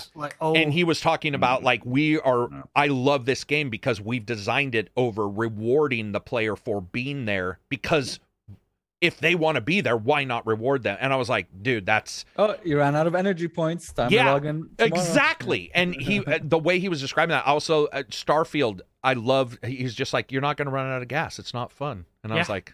Cool. I was like, all right. I love the way he was thinking about that. The idea of fun in games and reward.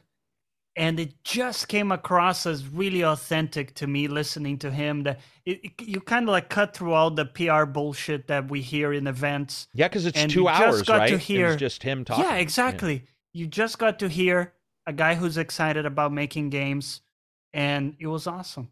And when he was talking about like Elder Scrolls, like you could tell he knows the lore. He's played in that world a lot. He's he knows his shit. And he admits to stuff like Fallout 76 was that was a whole shitty debacle and like how it came out and stuff like that. I also love his answer to one of his like favorite types of quests is like just find like 4 Deja Hearts, but don't tell them where, right? Yeah. And that exploration. So I really agreed with him on that take, where it sounds like just a fetch quest, but if you put it into perspective of how you design a game, when you don't tell someone where to go, exactly, it's the best part. It plays into the exploration and everything. Did you guys also hear the part about AI, where he has a bot that plays the first 2 missions in Skyrim? Yeah. I thought that was awesome because he's like, every later thing you fuck up usually breaks the start. So they have a basic bot AI runs through those first 2 quests to see if you broke the start, which I got to tell you, as a modder, that is what you break. Every time you'll start the first, your purple shit starts showing up, or a guy's not there, or the sun's not out, and you're like, looks great in my save file, but on the new game, the dragon is unkillable. I had that with mods. Dragon's already. unkillable, flying backwards. By the way, they patched their own game and had flying backwards dragons on accident. And I also loved his love for Indiana Jones. He talked up the Indiana Jones game, which we haven't heard shit about, and he was like. He's like, this is a love letter. Yeah, so he's like, it's a full love letter to Indiana Jones. And I was like, cool, because he didn't say Tomb Raider once. Not one single time did he say Tomb Raider, which is what I was worried about, was the comparisons between Indiana Jones and Tomb Raider. And there's a lot of stuff you can do that was more like Indiana Jones is cinematic. And there's like a love for old stuff that isn't the same as Laura has a tendency to be almost money grubbing at times, like in a weird way. It comes across less as a love and more as like a I'm gonna find this new thing, kill some wolves. Indiana Jones has never been about that, so it'll be fun to see. But the Starfield stuff was awesome because he very clearly said, we've got places we've designed, and then there's procedural elements in other places, which is what I talked about in my video about 1,000 planets. Like, I was like, dude, you got to understand how they're building this. And I love when he said you can land and just look up and watch people trading and watch the sunset on another planet, which, by the way, No Man's Sky, yes, has done. Like, I want to make sure that's clear. But also, No Man's Sky has not done the one thing that matters to me, and I don't know if they ever will, and that's cities. They do not do that. Yeah. They don't do towns, cities, anything. It's just a little hut. Little settlements. Yeah. There's one thing he said that also, that he stepped into the gaming community, because when he said, okay, that's not fun to like run out of fuel. And Lex was like, yeah, like it's not fun because it's just like, too realistic. But then Todd pushed back and it was like, well, people like that though. People sometimes like the frustrating like survival elements of eating food and all that stuff. But that's when he brought up mods. Yeah, but also he was like, we might add that later as well, like a survival, right? But that whole statement was like, okay, because like some would be like, well, that's not fun, and people don't like that, like just making assertions. But I was like, no, some people actually do like that type of stuff, right? Yeah. And I do like he had a pretty good idea. I can tell that for Starfield, at least, he had a very good idea of that they wanted to deliver one experience and then later maybe add stuff. Yes. Also, he pretty much solidified Starfield's release because he was talking about when they first delayed it and how it's a hard decision, but at that time it absolutely needed to be delayed, and he didn't. It indicated to me that it was like whenever it is releasing next year, which I think is February or whatever, I can't remember. First quarter, right? First quarter. The way he said it made it sound like there was no other delays happening. Like he was pretty clear, and I do believe when he put his foot down about exclusivity. That was also the moment he said, no, it's exclusive. And then they jumped, or either it was into that or out of that into platform exclusivity and just knowing how one platform works. And I was like, I have a feeling that might be the best part for them, is being like, oh my God, it's just like, we know what an Xbox can do. And then PC is pretty easy to port from there because it's instead of PS5 and Switch and whatever, it's just, let's work on this one thing. And he talked about the empty planets, right? The meme that people say, oh, they're empty planets. He touched on that, and he said, well, we're doing this thing with generation where, yes, we are generating some planets that will be empty, but that's how our universe is. You are going to go into a planet and it's inhabited. I love that. I love the idea of, going there. Oh, okay. This is a barren planet. You kind of explore it. And he did say they have like contained patches almost where the generation is kind of more carefully controlled. Yeah. And they're almost like zones that are. Well, remember they've also said you can put your base anywhere. So my opinion is many people are going to put their base on a barren planet. It only makes sense. Right. That's exactly what you should like. To me, if I want to be an outlaw, I'm not going to put my base in fucking, on Coruscant. I would put my base on Tatooine. Like, I'm not a Yeah. Do we know if there's any like persistency with other players so that you could see other people's bases or anything like that? I haven't heard a word about any multiplayer connection at all. Okay. Right? Yeah. I would imagine not. Yeah. But I mean, to me, I like the idea of not. You don't have to worry about other people. Now they're exclusive to one platform. Don't have to worry about other people. Only have to worry about delivering the game. By the way, frame rate issues have been prevalent in every one of their games day one. Every single game. So the idea that we might get a game, and by the way, he did, am I wrong? Was it him or a different interview? Did he not mention that 30 FPS to some people's acceptable? Yeah, did he say that? Okay. He said in the past or something. In the past. So there is a chance what we may see is like Series S being 30 FPS at 1440p or whatever. But it seemed to me that, at least from what I gathered, was that there was a lot of positivity that it's not that I hadn't heard before, but there was just something about him that was laid back, which I've not seen. It was refreshing to watch. Reg, not speaking, I'm assuming don't watch interviews overall, right? I have not watched it. Yeah, no. but I mean, you're not even an interview watching person, right? Or podcast person? I mean, you're not, or do you? Barely. Barely, okay. Barely. Sometimes, but very rarely. Just so you know, all it was just Lex saying, you made these games, go. and it was mostly Todd. The one inspirations and the fact that he talked with his kids. By the way, I don't know why his kids would ever be interested in Elder Scrolls lore because I hate it. Yeah. But he was talking about his kids and him having a discussion about that was the one thing I called bullshit on. Oh, did you? I thought it was cool. Okay, go ahead. No one has ever cared about the Scrolls lore to discuss it. I mean, there are people, dude. I swear to God, I have friends. People. I have friends that like don't you actually have seen the websites with the timeline and everything when everything happened. Dude, some people do care about that. They like cosplay as Khajiit and they're like, I want to drink my. I don't know. They drink. I'm gonna side with Johnny and say I think it's all a lie. There's no possible way, but swear, apparently there is. No, I mean I'm friends with Camel and he does There's some people only.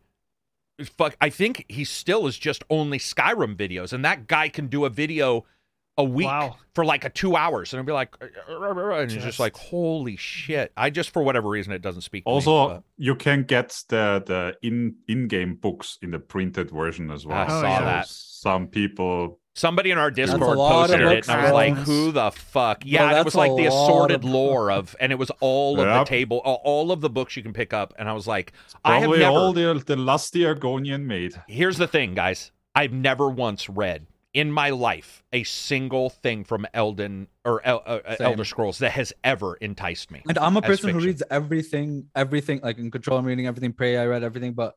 Dude, you get those books in Skyrim and they're like 20 fucking when pages they hit long. You with a 2-pager and you're like, God. Okay, man. Like, no, even for me, the blurbs are too much.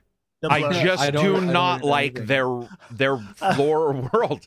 I love their games, but it's like a blurb will pop up and I'll be like, no way. I pick it up to see if I get a skill. Right? Yeah. I test exactly. it. Yes. And then that thing is closed ASAP and I toss it out of my inventory. Like I'm the guy who, if you check my inventory. Touch it if you get anything, any bonus from it, and then throw it away. Yep. My inventory never has a book in it. Ever Fallout's either. better in that sense. Fallout's way better. Fallout's 1,000. And by the way, I'm just going to go straight out and say I like the writing more in Elder Scrolls Online. I don't know why. Yeah. But I think it's if I was to write Ulysses and you guys were all to write Ulysses, it would be different. Even if the core things were hit, they hit it better in online. They do. I agree. I listen to people talk. Yeah, online is also structured very differently from the storytelling perspective. True, like but I mean, the regions are more contained. The things you can find in there are connected to the region, so it's all. Maybe that's why, because when I find a book in that or a poem or a person talking about something, I listen in that and I don't in Skyrim. I'm just like, shut up, dude, shut up right now. I hate it. I hate it. I'm glad though.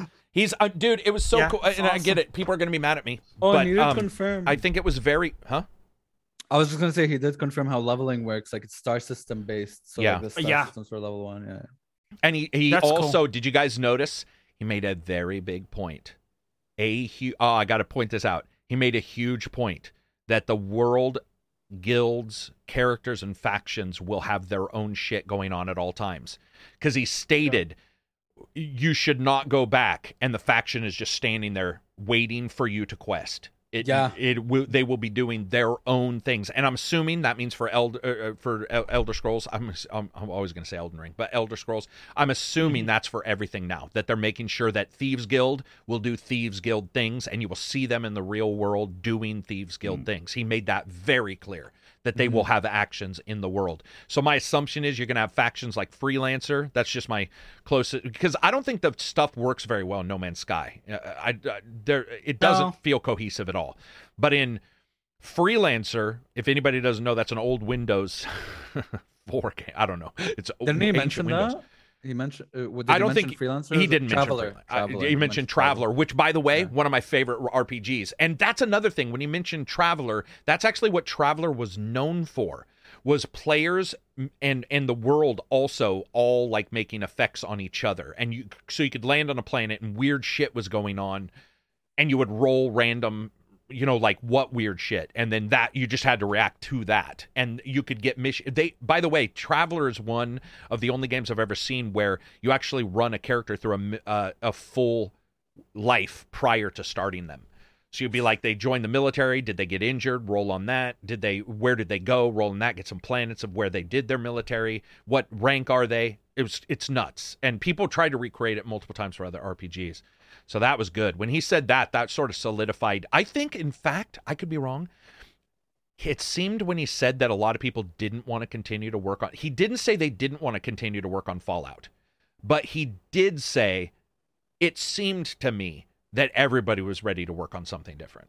Yes. At least when he said like something, right? Going on, he said we were going between Elder Scrolls Fallout, and that's great. But yeah, people wanted like something new, like something to spark up that like creativity. Yeah, he did say something like that. Like people, and I've talked about that before. When you get a good team together and like they're fired up, there's a wholly different energy when you walk into the room, which is one of the reasons why I like working with people in groups, because like when you do and everybody's like, let's fucking even small stuff. Like if we've edited a video and we're excited about it, Absy, it's like there's something where you're like, oh, what about? And everybody's like fired up. The idea of a team going, I love Fallout and I love Elder Scrolls, but it's like, hey, let's do Firefly in space, or Firefly the game. You can bet there were people going, we can. And also, as a writer of lore and stuff, I bet you it feels contained if you know you're always going to write Elder Scrolls lore.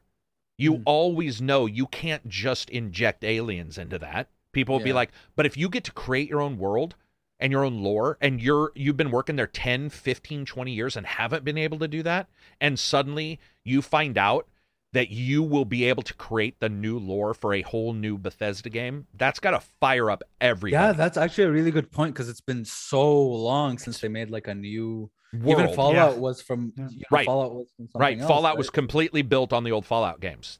So like the idea of these guys coming in, I personally, like, that fired me up, because I know as me when I used to do a project for 4 or 5 years, and then they'd be like, okay, we're a whole new project, and you're like, oh fuck, and that was something I wasn't even interested in. Yeah. Let alone if like, oh yeah, and you already saw some changes in tone from Fallout to Fallout for sure. Yeah. But this is a big change. This is like boom, sci-fi. Dude, it's going to be awesome to see them and see.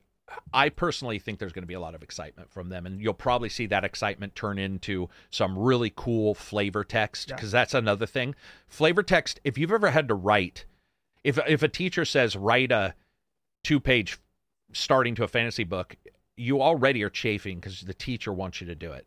But it's like the idea of being told, hey guys, go to fucking town. Like, even their flavor text, I bet, is going to be better. It's like, yo, we have 1,000 planets, do whatever the fuck, you know? Dude, imagine somebody saying, and I bet you, by the way, that the stuff Johnny was talking about where certain things might be slightly cultivated, most likely they want a couple interesting things. Jupiter is probably not very interesting other than the big red spot. But that's a thing. And the idea of giving 1,000 people or maybe 500 people 2 of these planets and saying, here, make at least 1 or 2 cool things in it. A story. Somebody tried to land there and died, and that was their ship fucked up or whatever. You're just like, oh, dude, that's awesome. That's good. Yeah, dude, I'm excited. Modders will have that opportunity as well, you know. So yeah, and he said he did mention modding on consoles. He did. So I'm assuming Starfield will have day one. 100%. I believe so. Yeah, dude. Yeah, it was By nice. the way, people are comparing it to No Man's Sky. The last thing I wanted to say, and the one thing we don't get with No Man's Sky is like interaction, connectivity. Yeah.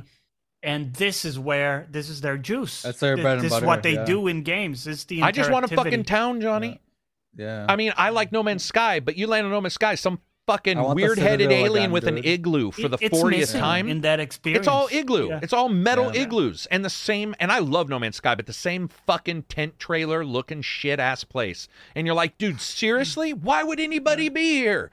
Like, show me why. And they don't even show you that. They don't show like people working in the ground or whatever. But that's the thing. But Bethesda's good at. They're really good at saying, hey guys, if that planet's got one I'm just making up a mineral, but like Tiberium from Star Trek. If they got, or that's Tiberium's from Command and Conquer. Command and Conquer, yeah.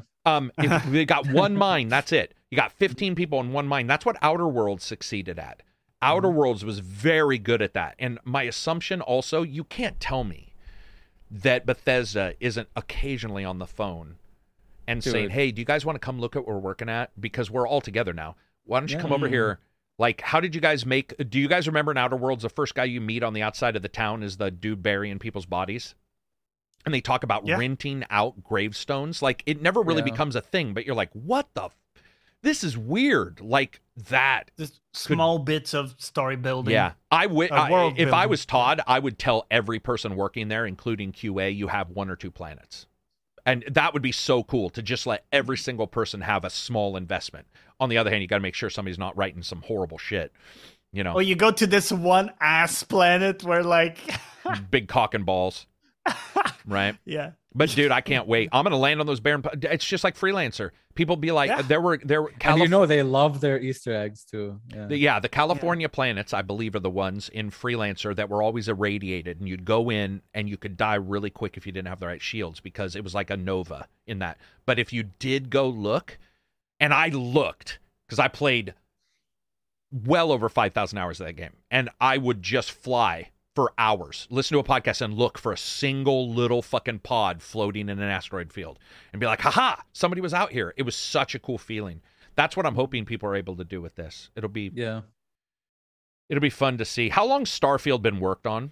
5 years? Or is it longer? Did they say, because he said it started with a morning conversation like always. He said it was a conversation over I'm breakfast. Sure pre-production started like around Fallout 76. Before then, maybe, I would assume so. I would assume it's been a long time. Dude, it's going to be so fucking good. It's going to be not, and I don't mean good as in quality-wise. I mean good to see a new Bethesda world. Interesting. Yeah.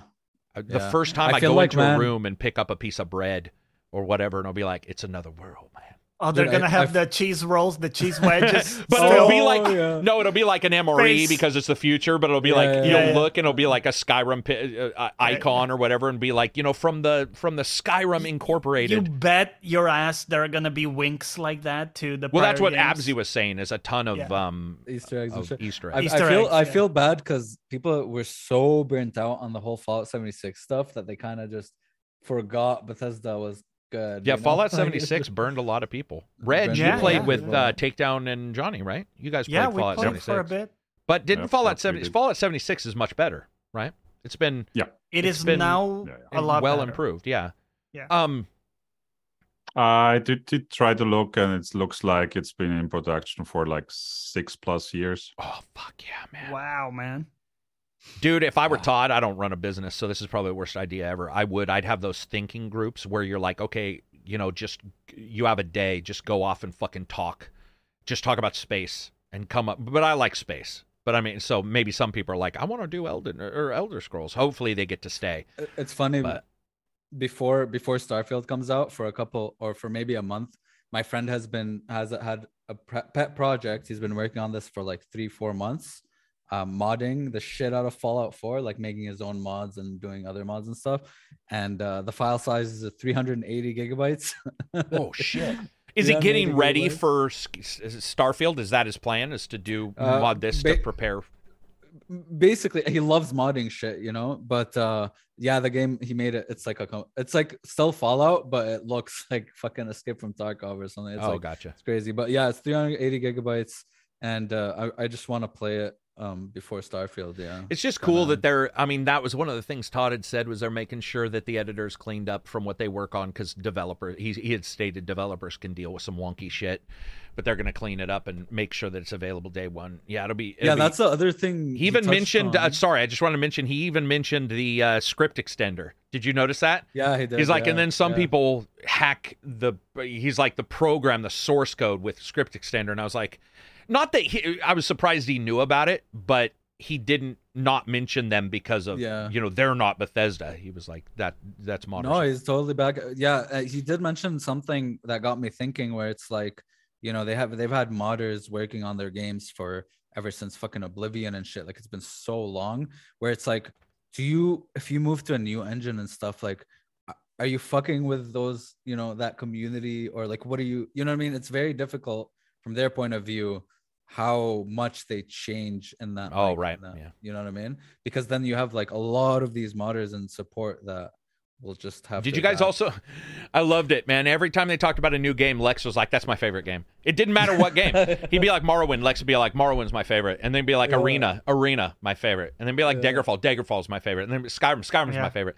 But admittedly, I do like all their games. I was surprised when he was saying that. I was laughing right at him. I'm like, dude, Lex, shut up. You sound like a nerd. Like, you sound like you're not thinking. But at the same time, I was like, man, I've had good experiences with all of those games, which is even crazy. Oblivion, which I think is sort of the odd man out. Odd one out. Yeah. But I don't think of Oblivion. I didn't like that much. Really? I loved Oblivion. The reason I loved Oblivion is different from the reason I love Skyrim, which is different than the reason I love Fallout. You know Why didn't you like Oblivion, Reg?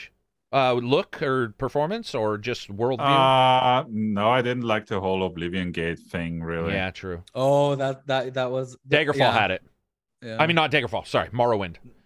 Well, and didn't Skyrim also have you go into gates? I can't remember. Skyrim did not have like. I think Morrowind actually had you go into the dwarves. I think that was what it was. It wasn't Oblivion Gates. Yeah, I think Oblivion Gate thing sort of held it back. Do you know what I liked about? I felt that Oblivion was tighter. It was smaller or something, and it was like I liked walking across and seeing two townsmen fighting and being like, "Why are they fighting?" You know, it also looked like it was also more like those NPCs, man. It was more like story quest centric, you know, choices and quests and stuff. Whereas Skyrim is like a playground where you do whatever the fuck you want. Yeah, I agree though that Oblivion. I liked Oblivion starting maybe the most in the prison and coming out of the prison and first seeing everything. Like, but at the same time, Morrowind, Sayadine, or whatever that first city is, and that guy's like, "And who are you, Cassius or whatever?" You give him what you want to be, and then you walk outside into that little tiny town. And I was just like, oh, and the water, the first time I saw actual shaded water was in Morrowind, and just being like, we're in the future, baby. They're still working on Skywind, yeah. They're still working on and Oblivion. I think both of those guys are still. I mean, they're do it. Still going, yeah. At some point, I would have changed to Unreal and just said, "Fuck it, let's." Let's just build the skeleton. I don't know. It seems like they're held back by that engine too. Yeah. Even if they go to the next engine. But yeah, dude, it's exciting stuff, man.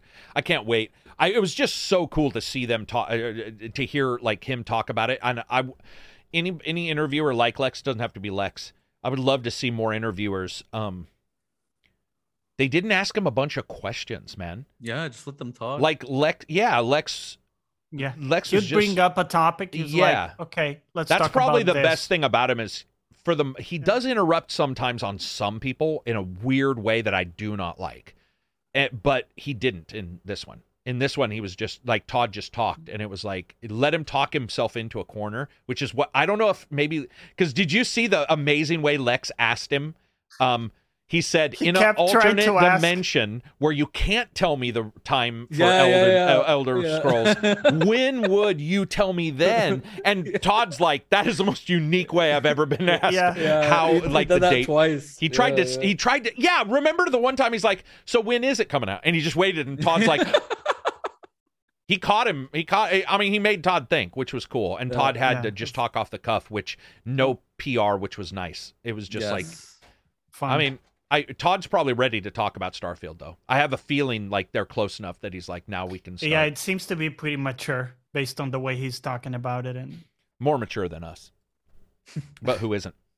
So we got a ton of questions. Let's roll through these quick. Do you guys still have time? Because it's already 3, and I didn't know it's 3 hours. Okay, I got like 10 minutes, if that works. Okay. Nice. I'm going to curb some of these then. Okay.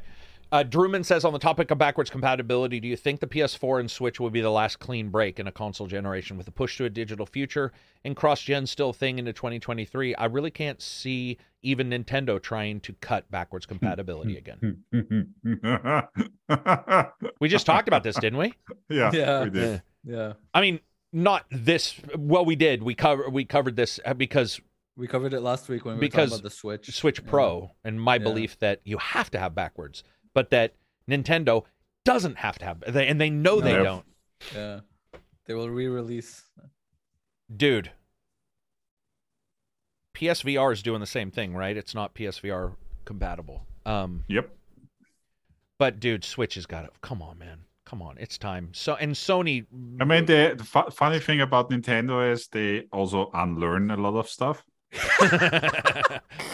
It's true. Because true. They did have like Game Boy Advance to DS, I think, was backwards compatible. You could plug in the old cartridges. You could for up to the 3DS still. You could back up all your save games onto your own SD card without needing any subscription that maybe then did a cloud backup, unless it's on the excluded list.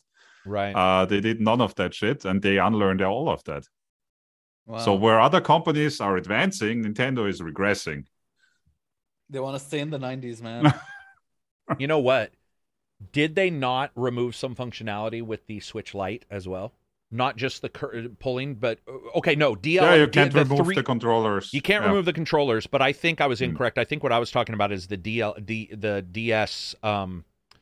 The one lost the second screen or something. Didn't something happen back in the day of the DS where like they had a version? Oh no, they had like a non-3DS, like the 3DS, and then a non-3D version of that. Non-3D version of that. So they also one that was super weird because the 3DS, the cool thing about it was that you could fold it up and just throw it in a backpack. Yeah. And then they had that weird non-foldable one, which was in the hard plastic. Yeah, that's the one I think I'm talking about. Like Nintendo, they will remove functionality, which is weird because two companies do that. Well, not in the same way, but I was talking to Asa about this, and I want to say thanks to him coming on to do the VR podcast. That was fucking awesome. That guy knows his shit. But it was cool because Meta raised the price of their VR too. And so it's like two companies have done some weird shit, and I've never seen hardware raise in price that I can remember. Have we ever seen like? Well, the PS5 now also went up. Fuck, dude, absolutely right. We forgot. Because I was so stunned by the Meta price going up. It went up by 100, and PS5 went up 50. By right? 50, yeah. Mm-hmm. And not in Oregon, not in US. So that's why I'm not impacted by the PS5, which makes no fucking sense because we're the ones who probably have more disposable income than some poor dude living somewhere where they can barely turn the lights on, and now we've raised the PS5.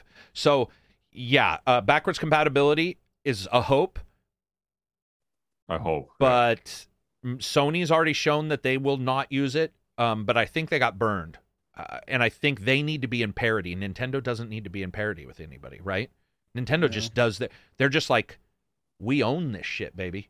And Nintendo doesn't have to look at anyone else, care about anything else. They're the hot chick that farts. Yeah. Right? You're just going to be like, well, I got to live with it. You smell like dead people. But all right, next up, what do we got? Avoiding the big titles like Elden Ring, etc. What games have really stood out to you this year? Be it on a technical or fun factor level. So what stood out for me? Brock the Investigator. Sorry, Brock the Investigator. No, because I know you were talking about that one. I was going to say Circus Electrique.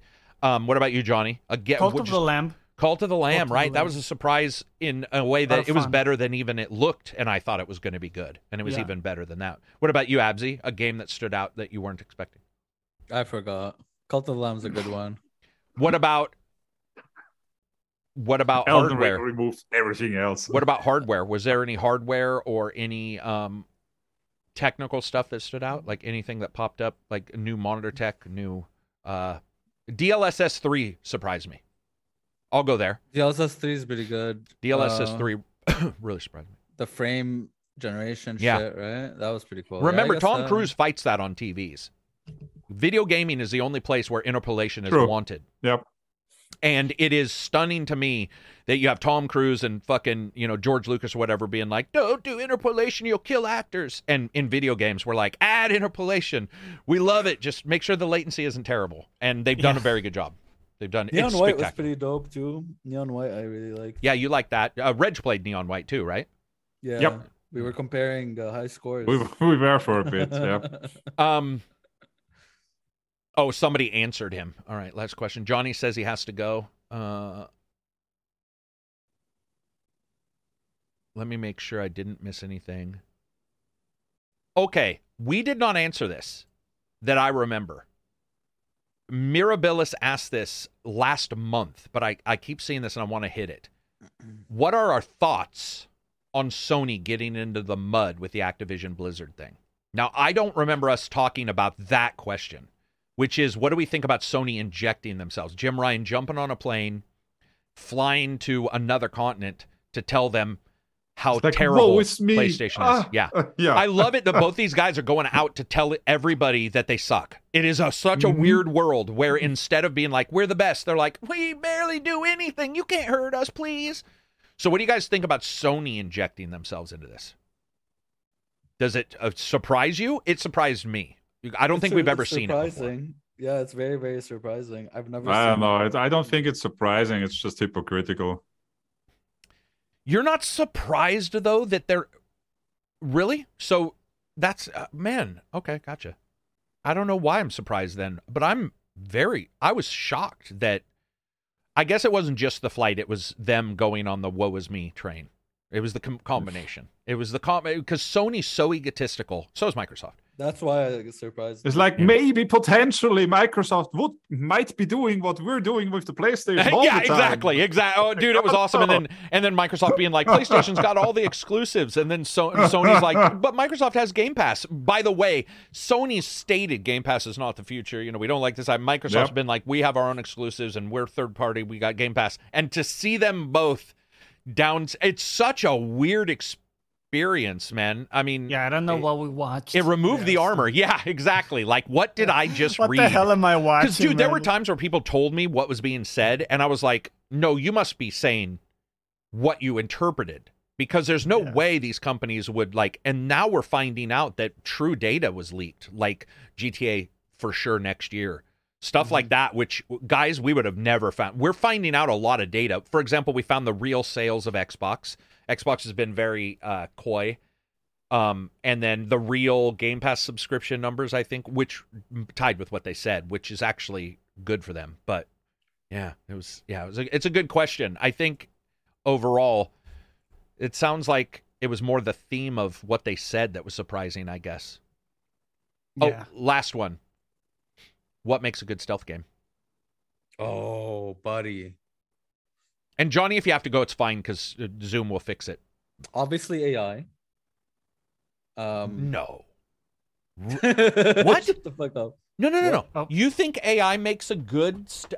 I would not have said... What? Okay.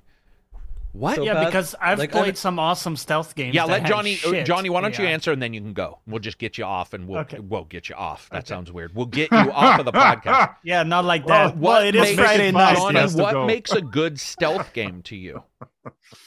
The setting, the atmosphere. Oh, okay, interesting. The feeling that I'm infiltrating. Okay. This base or whatever, and it makes sense in some sort of narrative. Like the feedback to you that you are stealthing. In a way. Yeah. Yeah. So in a way, it's even more than the gameplay itself is also like how they're selling the fiction that you're infiltrating and, you're trying to be stealthy. Because if that doesn't work, I can't really care about being stealthy. I'll just lose interest. Gotcha. Right? So I get it. The feedback of it. Yeah. And like making you feel like you are. All right. Well, we'll let Johnny go while Reg and Abzy and I talk for a little bit longer. Johnny, thanks for showing up, man. Enjoy yourself. Finally get to go pee. Johnny. Have a good one. All right. See ya. Bye. Johnny's like, okay. I stand with this. It's AI for me. Okay, I'll go into detail. Enemy pathing, the way they react to like a friend being killed or something, the way for example, Weird West was really cool in that and that's my second thing is interactivity with the environment. So like being able to like not just throw a fucking rock so that some dude can like look away and be like, looks what is over that? there And, for like, 5 seconds. Must be the wind. I like more organic shit, you know what I mean? Like I like different reactions depending on what you do, you know what I mean? Metal Gear Solid, Phantom Pain was really good with that. How enemies adapted to what you were doing. Being able to hold them at gunpoint, tell them to be quiet, and then like their friend someone seeing their friend being held at gunpoint, so they also go like, okay, I won't shoot. crazy shit like that. Interactivity with the environment, and Weird West being able to like turn off a lantern that was on, and like the enemy noticing that and going and being like, why is this off right now? And then turning it back on. Shit, like small things like that is very important to me. I think I took AI to be a broader scale thing. I get what you're saying now. Yeah. How they react to I was thinking mother brain, like full on AI, but I get what you're saying, because that can be scripting too. And I don't know if I consider scripting AI. Yeah, I guess when I say AI, like how to mimic the AI. Or I get scripting, it. Basically, yeah, that makes total sense. What about you, Reg? What's like what? I mean, I'm not a huge stealth you don't like stealth games, fanatic anyway. But one I did like is Plague Tale. Yeah. So I would say mechanics of how the stealth works is definitely a big part. Like if you don't fight the systems, but they seem to just work naturally.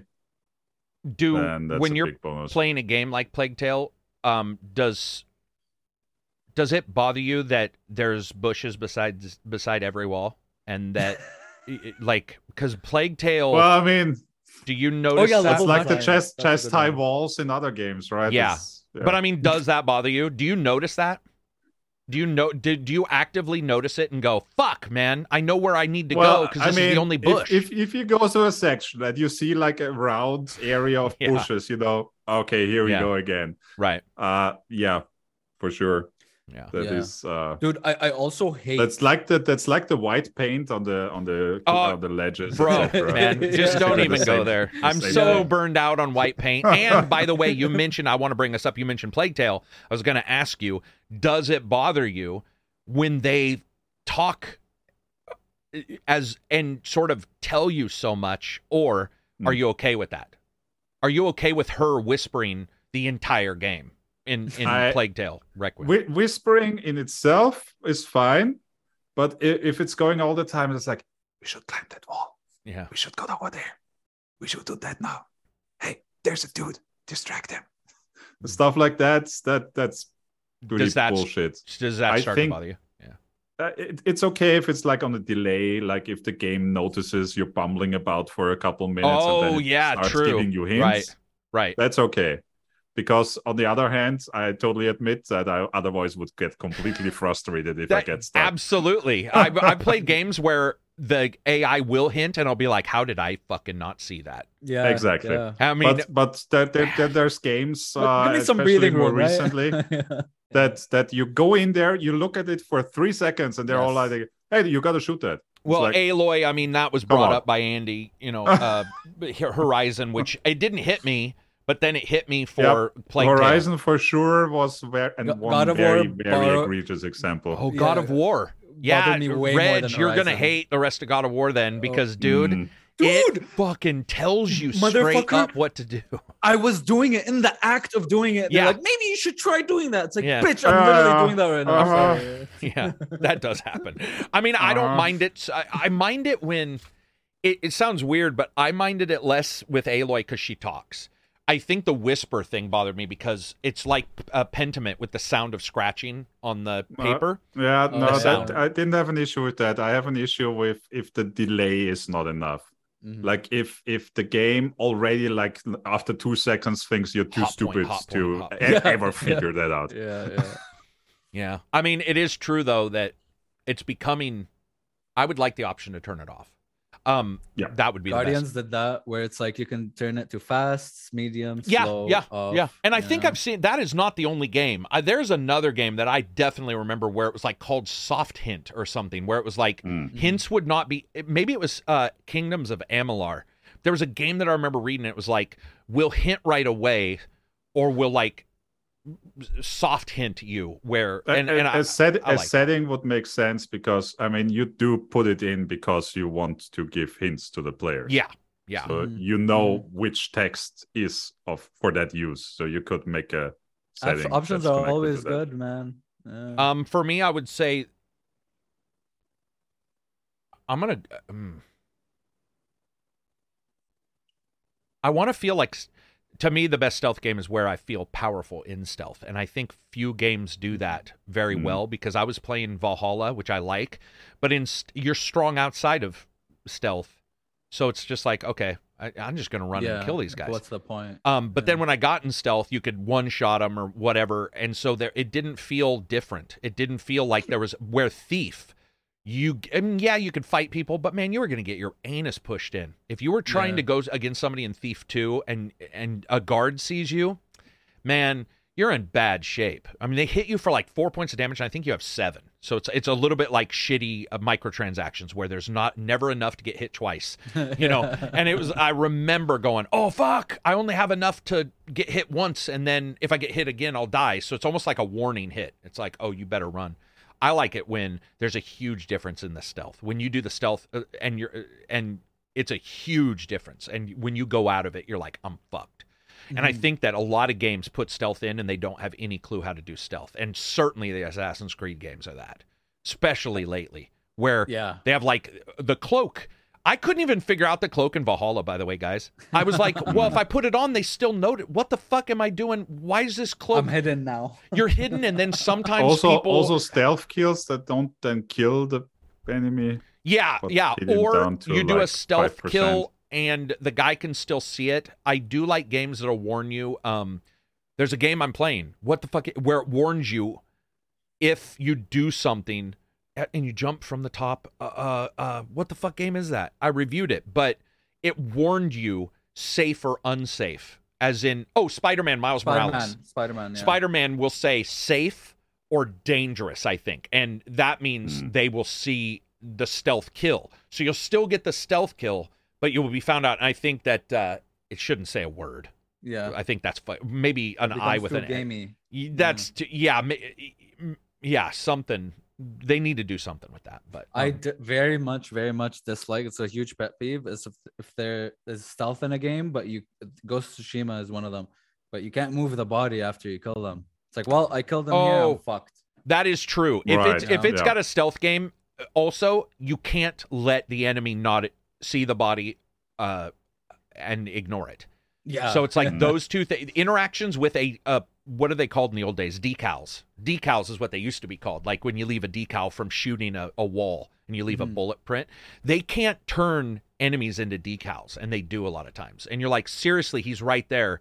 And it's funny because you don't want to get caught, but then if you don't get caught, you're like, guys, this makes no sense. So I like moving bodies has to be done. What I don't like is some games where it takes 25 minutes to pick up a body. I don't want it to be I don't want it to be instant, but if this is a highly trained dude who obviously knows how to stealth kill, he would also know how to piggyback somebody quickly or just drag them. I actually like Hitman because in Hitman you can drag somebody, and I find that to be like the best way of interacting with a dead body. Why would you pick him up? That's a lot of energy. Have you ever tried to pick up a human? It's tough. Like, because a person they're not a weight. So the idea of dragging them feels good in Hitman. It's like, okay, I'm going to drag this guy. And it looks funny, but it works. A last question, real quick. A-Mode does have a question. What advice would you give to a starting indie game developer from your experience with gaming and reviewing? But we can ignore the reviewing for you guys. But if you were a small indie developer, what would your advice be? Because this is a guy from the Discord who's an indie dev. I would say, chase your, obviously this is going to sound so generic, but chase your vision. like do what you want. This is fucking stupid, man. But one other thing, maybe from a dev side, is document shit, organize your time. Make sure you compartmentalize different things. Like, you don't want to be too overwhelmed and do everything all at once. You want to have set short-term goals and tackle everything on a weekly basis, see what you've done, document everything, comment your code, have good readability, because if you want to patch something later and shit, you don't want to be fucking confused to all hell. And connect that to the worst possible program. Test Jira. Everything right from the start. Test driven. Yeah. Test your shit. Yeah. What do you have, Reg? Or is test your shit? No, not that. What I wanted to say was more like on the marketing side, I guess. I started dev blog as soon as possible. Like, I love reading that shit. Yeah. Good point. That's actually better. So mine is also PR/informing people's side, but it wasn't going to be a dev blog. But I was going to say, the number of people who tell me they want to be a reviewer, I'm not being mean. but they'll be like, I think people want to hear me. And I'll be like, probably not. Mm-hmm. That's the honest truth. What they want to hear is something unique, or your delivery of something unique. So for a game, I would say the same thing. You can't say we're XCOM, but with superhero characters. It's not going to work. You have to like have there's got to be a reason why you're making the game. And if it's fanfic, that's fine. Nothing wrong with fanfic. But if you want to make a game and there's a reason why you're making it, it's most likely because it's not being fed to you in other games. And I would like to hear that other thing. Say, we have chosen, like if it's a time, for example, turn-based. I love turn-based, but you can get an analysis paralysis and never take your turn. So I would love an option to say you have 30 seconds. What if hard difficulty in a turn-based game gives you 15 seconds to make a choice? I think that would be fucking legit. I would love Midnight Suns if they said, okay, we're going to give you, on the hardest difficulty, you're going to have fucking 15 seconds to choose what card to use. Dude, that would be the sweetest. More engaging, it'd be action. You know, where you're tight, where you're like, oh shit, I got to pay attention, because how many times do we not pay attention? All the time. Like, podcast is on, feet are up, you're going to get a sandwich. What if you were just like, what if you hit pause and you lose your screen of seeing your cards because they don't want you to cheat and you got 15? I fucking love that. But Reg said dev blogs, which... Well, I think dev blog, because you are already in the middle of development or start, doesn't matter. You're probably still a good while away from releasing anything. And you can already start gathering people that are interested. Yeah. Oh, like what I was going to say is that come about your blog, give them some way to interact either with each other or even with you, depending on a poll, what maybe the size you're aiming for. You know, do you like this idea? Run polls. You can create your own Discord where people get in, talk to you, share. I was just going to say my idea would be to put what I'm saying in a blog. Fan art competition, etc. So, there's a lot of options. I think the blog's probably the best idea because it takes mine and you could just enter your unique idea into the blog, and then you can post it on Twitter. And I would also say don't reach out to a bunch of influencers, because a lot of those guys are just looking for a couple of ways to cover your game, and most of them are not growth because they're just trying to... You might find an indie, like I do the 10... the Eyes on Indie, that's one special thing, but most of us are looking for something different. You want to find somebody who's like growth inspired, and it's pretty rare. So I would say do your own thing. That's what I was going to say. Trust me, don't trust anybody else. If you got a friend and you guys been working together, fine, but don't ever hinge all your shit. And I've seen this, where somebody will hinge on an influencer or they will hinge on a connection or whatever. If that goes away, you're fucked. Diversify, dude. Yeah. And or don't diversify and make it so that it'll succeed because of you and no one else, except for maybe things you're paying for where there's a transaction and you know it's coming back. Because I've seen companies disappear where their idea was good, but they were teamed up with something, that company goes down or whatever. It's like, if you're making an indie game, Itch is another way. Do a demo on Itch, man. Itch is catching back on, which, by the way, is the opposite. Dude, Itch is awesome for indie titles. Yep. Amazing. Yep. Yeah. I had somebody reach out to me yesterday about Itch, and I am going to cover the game because he did. I love Itch. It's Itch has everything, and if you can catch a little... what I meant was it's got a lot of coverage for cool stuff, but it's got some questionable shit. Yeah, but it's got everything. Itch is catching back. It's so weird, but like it's almost like if Newgrounds caught back on, I'd be like, what? Newgrounds. Why? Yeah. But Itch, all of a sudden, all of a sudden, I'm hearing a ton of people talk about Itch for. Well, they also have like their dev sale days sometimes, where like 100% of the money goes towards the dev, and they don't get any cut. Yeah, and it's really cool. You can just make assets and upload, like do whatever the fuck you want. I'd love to see. I think Itch, Steam's doing good with demos lately, right? I think they've made it easier for some reason because it appears like demos are popping up way more on Steam. Way more now. So, they also did a lot of events in the last 2 years the or so. Indie demo Steam events. Demo. Yeah, they did. Yeah, I just think that's good. And I think for somebody who's starting out, also don't go too big unless you have the ability. I think a lot of devs, I'll talk to an indie dev and they'll be like, and we're going to have a full world. And I'll be like, no, you're not. No, I'm not saying no, you're not. I'm just saying the chances are That's a lot. I mean, the best reason indie why games on Steam is when they know their scope. You don't want scope creep. Yeah. Also, and don't tell people. I think that's also important, unless you really want to. We're building the game together or stuff like that. Yeah. Like don't let random people influence the idea you want to go for. Don't. I will say one thing as well, and that goes for like a lot of creation stuff. Like when I was making music and shit, have other people play your shit. That will be brutally playtesting for sure. Playtesting. Yeah. But if you don't have someone like that will be brutally honest, one thing you can do is be like, hey, I found this game. Can you tell me if it's good or not? Don't say I created it, dude. You know? Dude. They will, yeah. Dude, SoundCloud, there's so many of my songs on SoundCloud under fake names. Yes. It's absolutely the best way to do it. Because if you can upload something or tell a friend you found something, like I found this thing, make sure you remove your name from the executable. But if you do that, it's an awesome way, because that person, if they take the time, that already means something. If they take the time, because there's so much shit.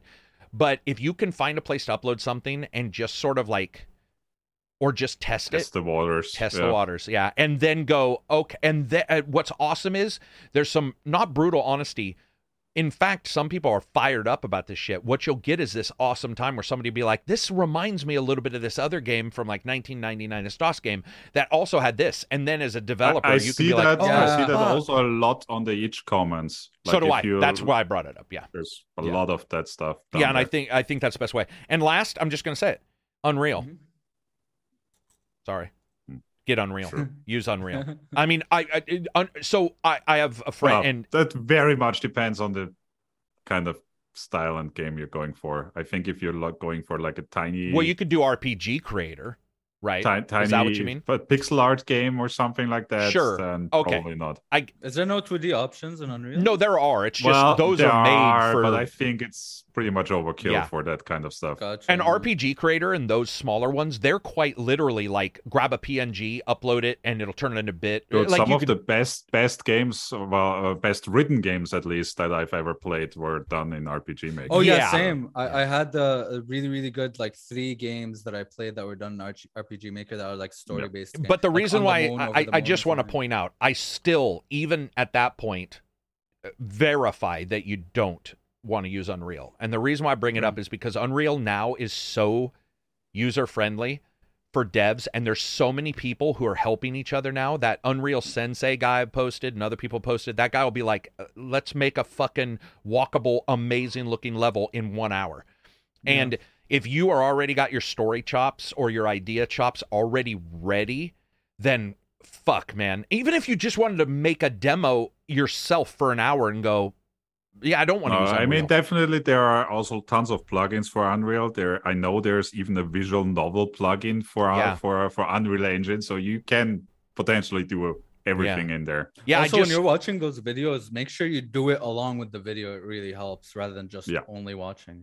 And that'll be my software plug. 4K downloader's free. You can buy it, but the only thing when you buy it, I think it gives you unlimited downloads for the day. But 4K downloader lets you download YouTube and videos. And I would say you have a much higher chance of downloading a video and storing it on a hard drive and naming that file than finding a YouTube video a year later. So I archive a shit ton of YouTube videos. And sometimes I'll download them at 480p because I don't care about the graphics. I care about what the person's saying. I would suggest to an indie dev, if you see an idea you like on YouTube, don't try to save a URL. Instead, download that thing, and now you have a video. What were you going to say? No, I forgot the name, but wasn't one of the senior Nintendo developers, whatever, didn't he create a YouTube channel where he's going over game mechanics and why they work and how they work? I don't know, but that's what you want to do. You want to find those. And the reason why I'm saying to download, though, is because what I found is I can get on my browser, and Twitter's also on there. So I'll look at Twitter first. And then something else is on there, and I'll look at email first. And there you go. Sakurai has launched his own YouTube channel about creating games, and apparently, from what I've heard, quite often it's an amazing channel for game ideas. What's it called? Masahiro Sakurai on creating games. Okay. One important thing that goes also with creating a lot of stuff is before you make your own creation, look at a little indie game or like maybe a level and try creating that, like mimicking it, you know, create yourself. And that would help a lot, I feel like, with a lot of things, you know. Try mimicking others first. And by the way, there are YouTube channels where they show well, I guess it is the same as making a level, but what they'll do is show a finished level and then show how it was made. Nice, all that kind of stuff. You can't really run out of technical stuff to watch. YouTube is like that. If there's any positive about YouTube, it's that if you want to know how to, I'm not talking about the AI YouTube, or explainers, but if you want to know how to make a game in an editor or whatever, there is most likely a fucking 200 video playlist, and it's probably got 40 views. And by the way, you can also reach out to those guys. What I've found works best is if you reach out to small people, they will respond much easier. So what I've done is I've gone onto these Unreal, and I'll be like, dude, this was awesome. This helped me with some thing I'm doing. And that person will be like, oh, hey, ACG. And they'll only have like 12 or 13 videos. Those people are probably paying attention because they'll get an email saying somebody posted.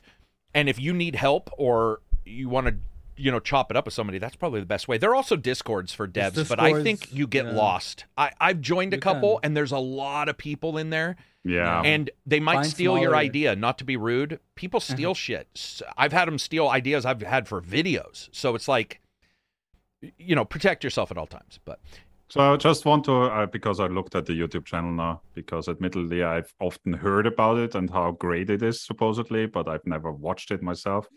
But just scrolling through, you have everything in there from team management to how to write down your game ideas. Oh, so it's not just editing a game or editors. It's it's like more the concept theory. Or how you give weight to button prompts or button inputs within your game. So feedback in the game towards how the players interacting with it. Who's this guy? Yeah. Who's this guy? He created Super Smash and Kirby. Yeah. And did he quit and he's doing just this, or is this Nintendo let him do this? Yeah, I think he's like he quit programming actively and is now doing this channel as a hobby. Yeah, nice. Yeah, that's what you. I mean, that all that's good data. You definitely and again, I mentioned one software, and he has been he's been creating games apparently since 1992. So yeah, with all that experience, back in those he's creating those. I was just going to say, make sure if you can find a way to automate something or a program, man, dude, I can't tell you how awesome it is to find a program on something I was doing manually. I'll be doing something manually for a year, and then I'll be like, oh, like I know it sounds stupid, but I found that Toby, the tab manager for a browser, and being able to save all your windows and name that save as like Unreal Editor videos, and then a year later be able to see it in your list and double click it and open all those videos or whatever. There's all kinds of shit that you can find that's free that'll help you plan. There's even free versions of, what's the one we used? Not Jira. What's the one we used that looked like slides, Abzi? It went down and it was for project planning when I was doing all the videos. Slides that went down. Yeah, you had me join it. The workboard where you can drag between the columns. Yeah. There's a particular one that we used for a while. Right.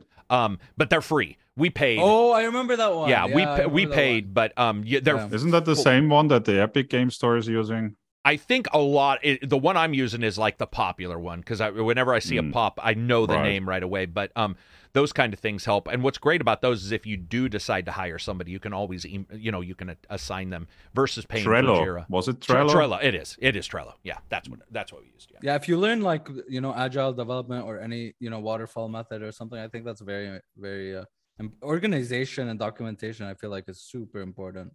If you don't want to get burnt out, if you want to have all your thoughts organized, you want to work on a consistent, schedule. Dude, for me, it's been Evernote. It's changed my life, man. I'll be not on the shitter because I'm in and out, but I'll be like laying in bed and I'll be late at night and I'll come up with an idea. And instead of emailing myself where it can get lost or whatever, I'll just open up an Evernote and be like, video idea, dash, blah, blah, blah. Oh, that's another thing, naming conventions. But a programmer's probably going to know this. But even in task management, I always forget naming conventions, and I'll have 10 things all named completely different that should all be named video don't be idea. stupid with your variables, motherfucker. Name your variables. Yeah. Well, I mean, you can set up your naming convention in your style linter, and then it will smack you if it doesn't match. True. Do you guys? So most of them are using editors, right? Nobody's just randomly grabbing fucking Python, right, or some shit language and making a game, right? COBOL, Python, Do or like make games with Python? I don't know. I don't know. I mean, you can make like I am pretty sure that no matter what program you can make a game at least in it. Someone has made one game with for it. Sure. But I mean, what he's talking about, I think he's talking about is an editor or game making software, not fucking. Yeah, you at least use some kind of framework and. What's the framework for C++? Unreal uses C++. Well, so Unreal does use C++. What'd you say, Reg? Did you say no? There are like 2D gaming frameworks and stuff like that. So that's the very minimum you do. Don't make your own, dude. Making your own engine is probably and that's what I was getting to. I was like, I hope he's not thinking of that because again. But Lex did the interview with John Carmack, and even he was talking about they were talking about the framework for the web and how shitty it is. But he was also talking about like. It's all there for you. Why contain your specialness to creating from the ground up when you can deliver the specialness in the game? Yeah, my friend made his own engine, and it's like the jankiest fucking thing ever, dude. No. Yeah, we see it a lot, man. I mean, even with big companies, sometimes we see it like the with Ubisoft, not invented here syndrome. Yeah. I think I do it though. Sometimes I'll create something. I'll be like, why am I doing this? And I realize I just didn't want to do what I should have done that day. Yeah. I do that a lot where I'll be like investigating and doing something. And I'll be like, well, wait. And about 3 hours later, I'll be like, why am I doing? Oh, because I just didn't want to do it the way and I'll learn some new thing that's just not useful. So, but that's all time management. Good luck. Good luck. Yeah. And good luck. Good night and good luck. Hopefully it works out. Anyway, that's it for us. 3 hours, 44 minutes of hot game and goss. So I hope you guys liked it. If you did, what should you do? If you did, be kind to somebody today, because I have a feeling everybody's having a pretty shit fucking week. It seems like from what devs are having shit weeks. A lot of devs, huh? What'd you say? Jewish people are having bad weeks. Yeah, be nice to somebody. But no, seriously, if you do, give it a thumbs up. Follow us on Spotify. By the way, thank you for everybody posting your Spotify, what are those called? Flow or spreads, where it shows that you've listened to the podcast the most. I saw somebody who had listened to 200 episodes, and I was like, I haven't listened. I don't even know if I've been on 200. No, I have, but it was awesome to see. That'll be it for us. Thank you, and enjoy the rest of your week.